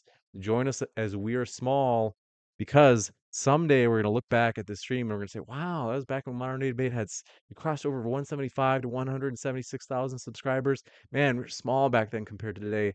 We are looking forward to a bright future. We want to say thank you for being a part of that. Thank you for making this exciting day, crossing over to 176,000. Appreciate that. Oliver Catwell in the live chat says, before Modern Day Debate, I was a deplorable street urchin with no future prospects. Now I'm a despicable street urchin with a hobby. JK, love what you do, James. Thanks, Oliver, for your support. Huge supporter, longtime supporter. Oliver's been here for, I think, about 5 years. Like, I think he's been with us since the very start. I think he was here with us like when Modern Day Debate really got its big kind of like big first step. I don't know if you guys know what I'm talking about. A lot of people are like, you don't know that modern day debate, to a large degree, was framed on a previous channel called Non Sequitur Show. Now they would have a lot of interviews and stuff too, and we were like, well, we're gonna have it where it's just like pure debates. It's gonna be like literally the only way a position is presented on the channel is if there's an opposing side in the debate as well. We wanted it that way, and we had come from a channel, like we were an adaptation of a channel called the Non Sequitur Show that was also a live show that oftentimes did debates. Like it was common that they would do them. So we do want to say, if you remember that, if you've been around with us for that long, that's about as long as it goes. Because I would say at that point we were around for maybe like that was like our 8th month. When I remember when the Non Sequitur Show like had a collapse. And what happened was people are like, whoa, it just collapsed. And there's a fight. And then we hosted a debate. Interestingly, I can tell you this from having gone from, 0 subscribers to we're at 176,000. And also having been in the YouTube space for years, watching other creators, because I mean, modern day debate is it's a central node in a huge network of people. Because modern day debate depends on other people coming on, right? So I have watched many YouTubers and their, you could say, careers, and seen that it's extremely rare for a YouTuber to start small and then boom, just explode overnight. That virtually never happens. There's only one person it's happened with. That was because Alex Stein had a Twitter video that went viral. It got millions of views. That was pretty like overnight type of success. But that's one out of like everybody. Like all of the creators that we've had on here, if you think of people like David Wood, that at one point had like 750,000 subs at his channel. If you think about Destiny, who's got almost 750,000 subs now at his channel. If you think about people like AP, who's got like what, 350,000, is that all of those people, it was incremental growth, like these small steps. And so we've had many small steps, but one of our biggest steps, probably the biggest step, but nonetheless, one of many, many steps was then modern day debate. We hosted a debate on the topic of the Non Sequitur Show having this basically battle, this fight between their two hosts. And Steve, bless his heart, and I'm actually meaning that sincerely, and like not like a southern sarcastic thing. Steve McRae, he at one point said, "Hey," he kind of knew that Non Sequitur Show was like taking a beating, and that basically, like, yeah, by that I mean people were upset with Kyle, who was still in control of the Non Sequitur Show, and so Steve McRae was like, "Hey, everybody go subscribe to Modern Day Debate, follow them instead," kind of what Steve said. And we had like 1,500 subs, which a channel at our size at that time, that was just ginormous. And that was also like one of the biggest growth days we've ever had, period. I think that was actually the biggest one still. So, but nonetheless, let's look at this. If you do the math, 1,500, and that's out of 176,000 subs we have now, that was only, let's multiply it by 100. That was only 0.85% of our subs. So our biggest leap, so this is like YouTube generally works like this. Our biggest leap didn't even get us 1%. Like our biggest like single day was like, whoa, 1,500 subs in a single day. Didn't even get us 1%. That just shows you how incremental YouTube is. It really is a game of patience, consistency, stick to itiveness, whatever you want to call it. But we want to say thank you for being here with us and supporting us. It's just like a lot of things in life. It's like being fit, like being active, being like strong, or whatever it is that your goal is there. It's like personal finance. Oh my gosh, personal finance generally is that, in my experience. Like it's just a matter of saving little by little when as much as you can. And one way of saving is Visible Wireless. Like I said, folks, what are you doing? I mean, you could save not only because let's say you have unlimited data, text, and calls, plus unlimited hotspot data, which is a good deal. Let's say you got it, and it's like 30, you're like, James, I'm at Mint Mobile. I've got that for 35 or $30. hey, good for you. But I mean, you can save $10 a month if you switch over to Visible using our referral link. It's just 20 bucks a month the first 12 months. Then you can even cancel your Wi-Fi at your house and you could save another, let's say, $55. So then you're saving $65 per month. Let's do the math. 65 times 12 is 780 bucks. Like that's a good chunk of cash you can save just with this single switch. It's amazing. So, got to tell you, I want to say thanks for being with us though. I see you there in the old live chat. I want to say hello to you and want to say thank you guys for all of your support. So first, Pete, I see you there in the old live chat. Thanks for your support. Joshua, thanks for your being with us. Thanks for your super chat there. I see that. Swampy Poobs, Cubes, good to see you. Mauricio, Chuman, Babadilla, thanks for coming by. Appreciate your being with us, buddy. He's actually, guys, if you guys see Mauricio in the chat, give him a huge prop, give him a huge thanks, a huge like, hey, way to go, Mauricio, because Mauricio has transformed this channel. So you guys, I don't know if you've noticed, but Modern Day Debate has had like monstrous growth in the last few months. A big reason for that is, and also like I'd say over the last year, actually, we've had like, oh man, how many subs did we gain in the last year? Let me look this up really quick. Is that in the last 12 months, this is way more than we knew. The last year has been like our biggest growth year. We had 83,000 subscribers just in the last 12 months. So that just shows you like prior to that, I think we usually got like 30,000 on average a year. Mauricio was a big reason for that. Credit to others as well, but I want to say Mauricio has been making us these epic shorts that have done so well in the algorithm and introduced so many new people to modern day debate. So huge credit. Mauricio, fantastic man. You've done so well, and I'm so grateful for all your help. That 85 was like just crazy that modern day debate has just transformed in the last year. Echo, I see you there in the old live chat. Thanks for being with us. Sim Pla, thanks for being with us. I think now I actually pronounced it right. Thanks for your patience with me. My sister's keeper, good to see you there again. Glad to have you back. Mr. Creenan, thanks for coming by. Anathema, good to have you. As well as Hannah Anderson, Kurt, and Jungle Jargon, good to see you. Another long-time viewer, Jungle Jargon, and Exa Music, thanks for coming by. I see you there in the old live chat. Hans Sevenson, thanks for coming by. Glad to have you with us. Level Earth, thanks for dropping in. Level Earth says the flat Earth got this channel to where it is. Just remember that. Thanks for that. That's interesting. Jerry, Jerry Johnson says, let's see. Glad to have you here, Jerry. Kat, thanks for coming by, as well as Shoresh Fathi. Am I saying it right? Glad to have you with us. Alex Sterling, glad to have you here, as well as Contrarian 420. Happy to have you with us. I appreciate you. And let's see here. Leo Whitmer, glad to have you here. His message, happy to have you with us. Kevin Howell, thanks for being here. Jerry Johnson, glad to have you. Quick in, happy to have you here. Chad Dad, thanks for dropping in. Want to say thanks everybody. I'm going to let you go in just a moment as I'm going to rest a little bit. I'm going to see. I can't. I felt like I thought I heard thunder. Is that supposed to be rain on the according to the weather forecast? But I don't know. I could have sworn I heard thunder and wind. But I want to say thanks for coming by. You guys make this fun. Thanks for all your support of Modern Day Debate. It means more than you know. We're excited about the future. Next debate this Sunday. So that's less than 48 hours away. If you haven't yet, hit that subscribe button as you don't want to miss the debates that are coming out at this channel because it's going to be amazing. I want to say thanks, everybody. Love you. Keep sifting out the reasonable from the unreasonable, and we'll see you at the next debate.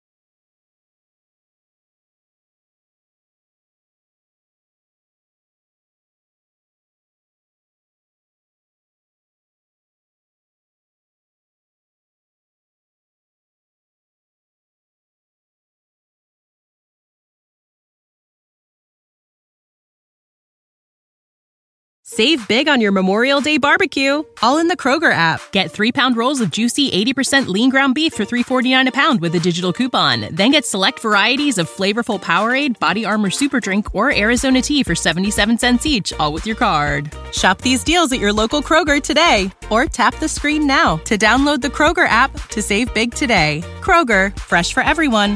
Prices and product availability subject to change. Restrictions apply. See site for details.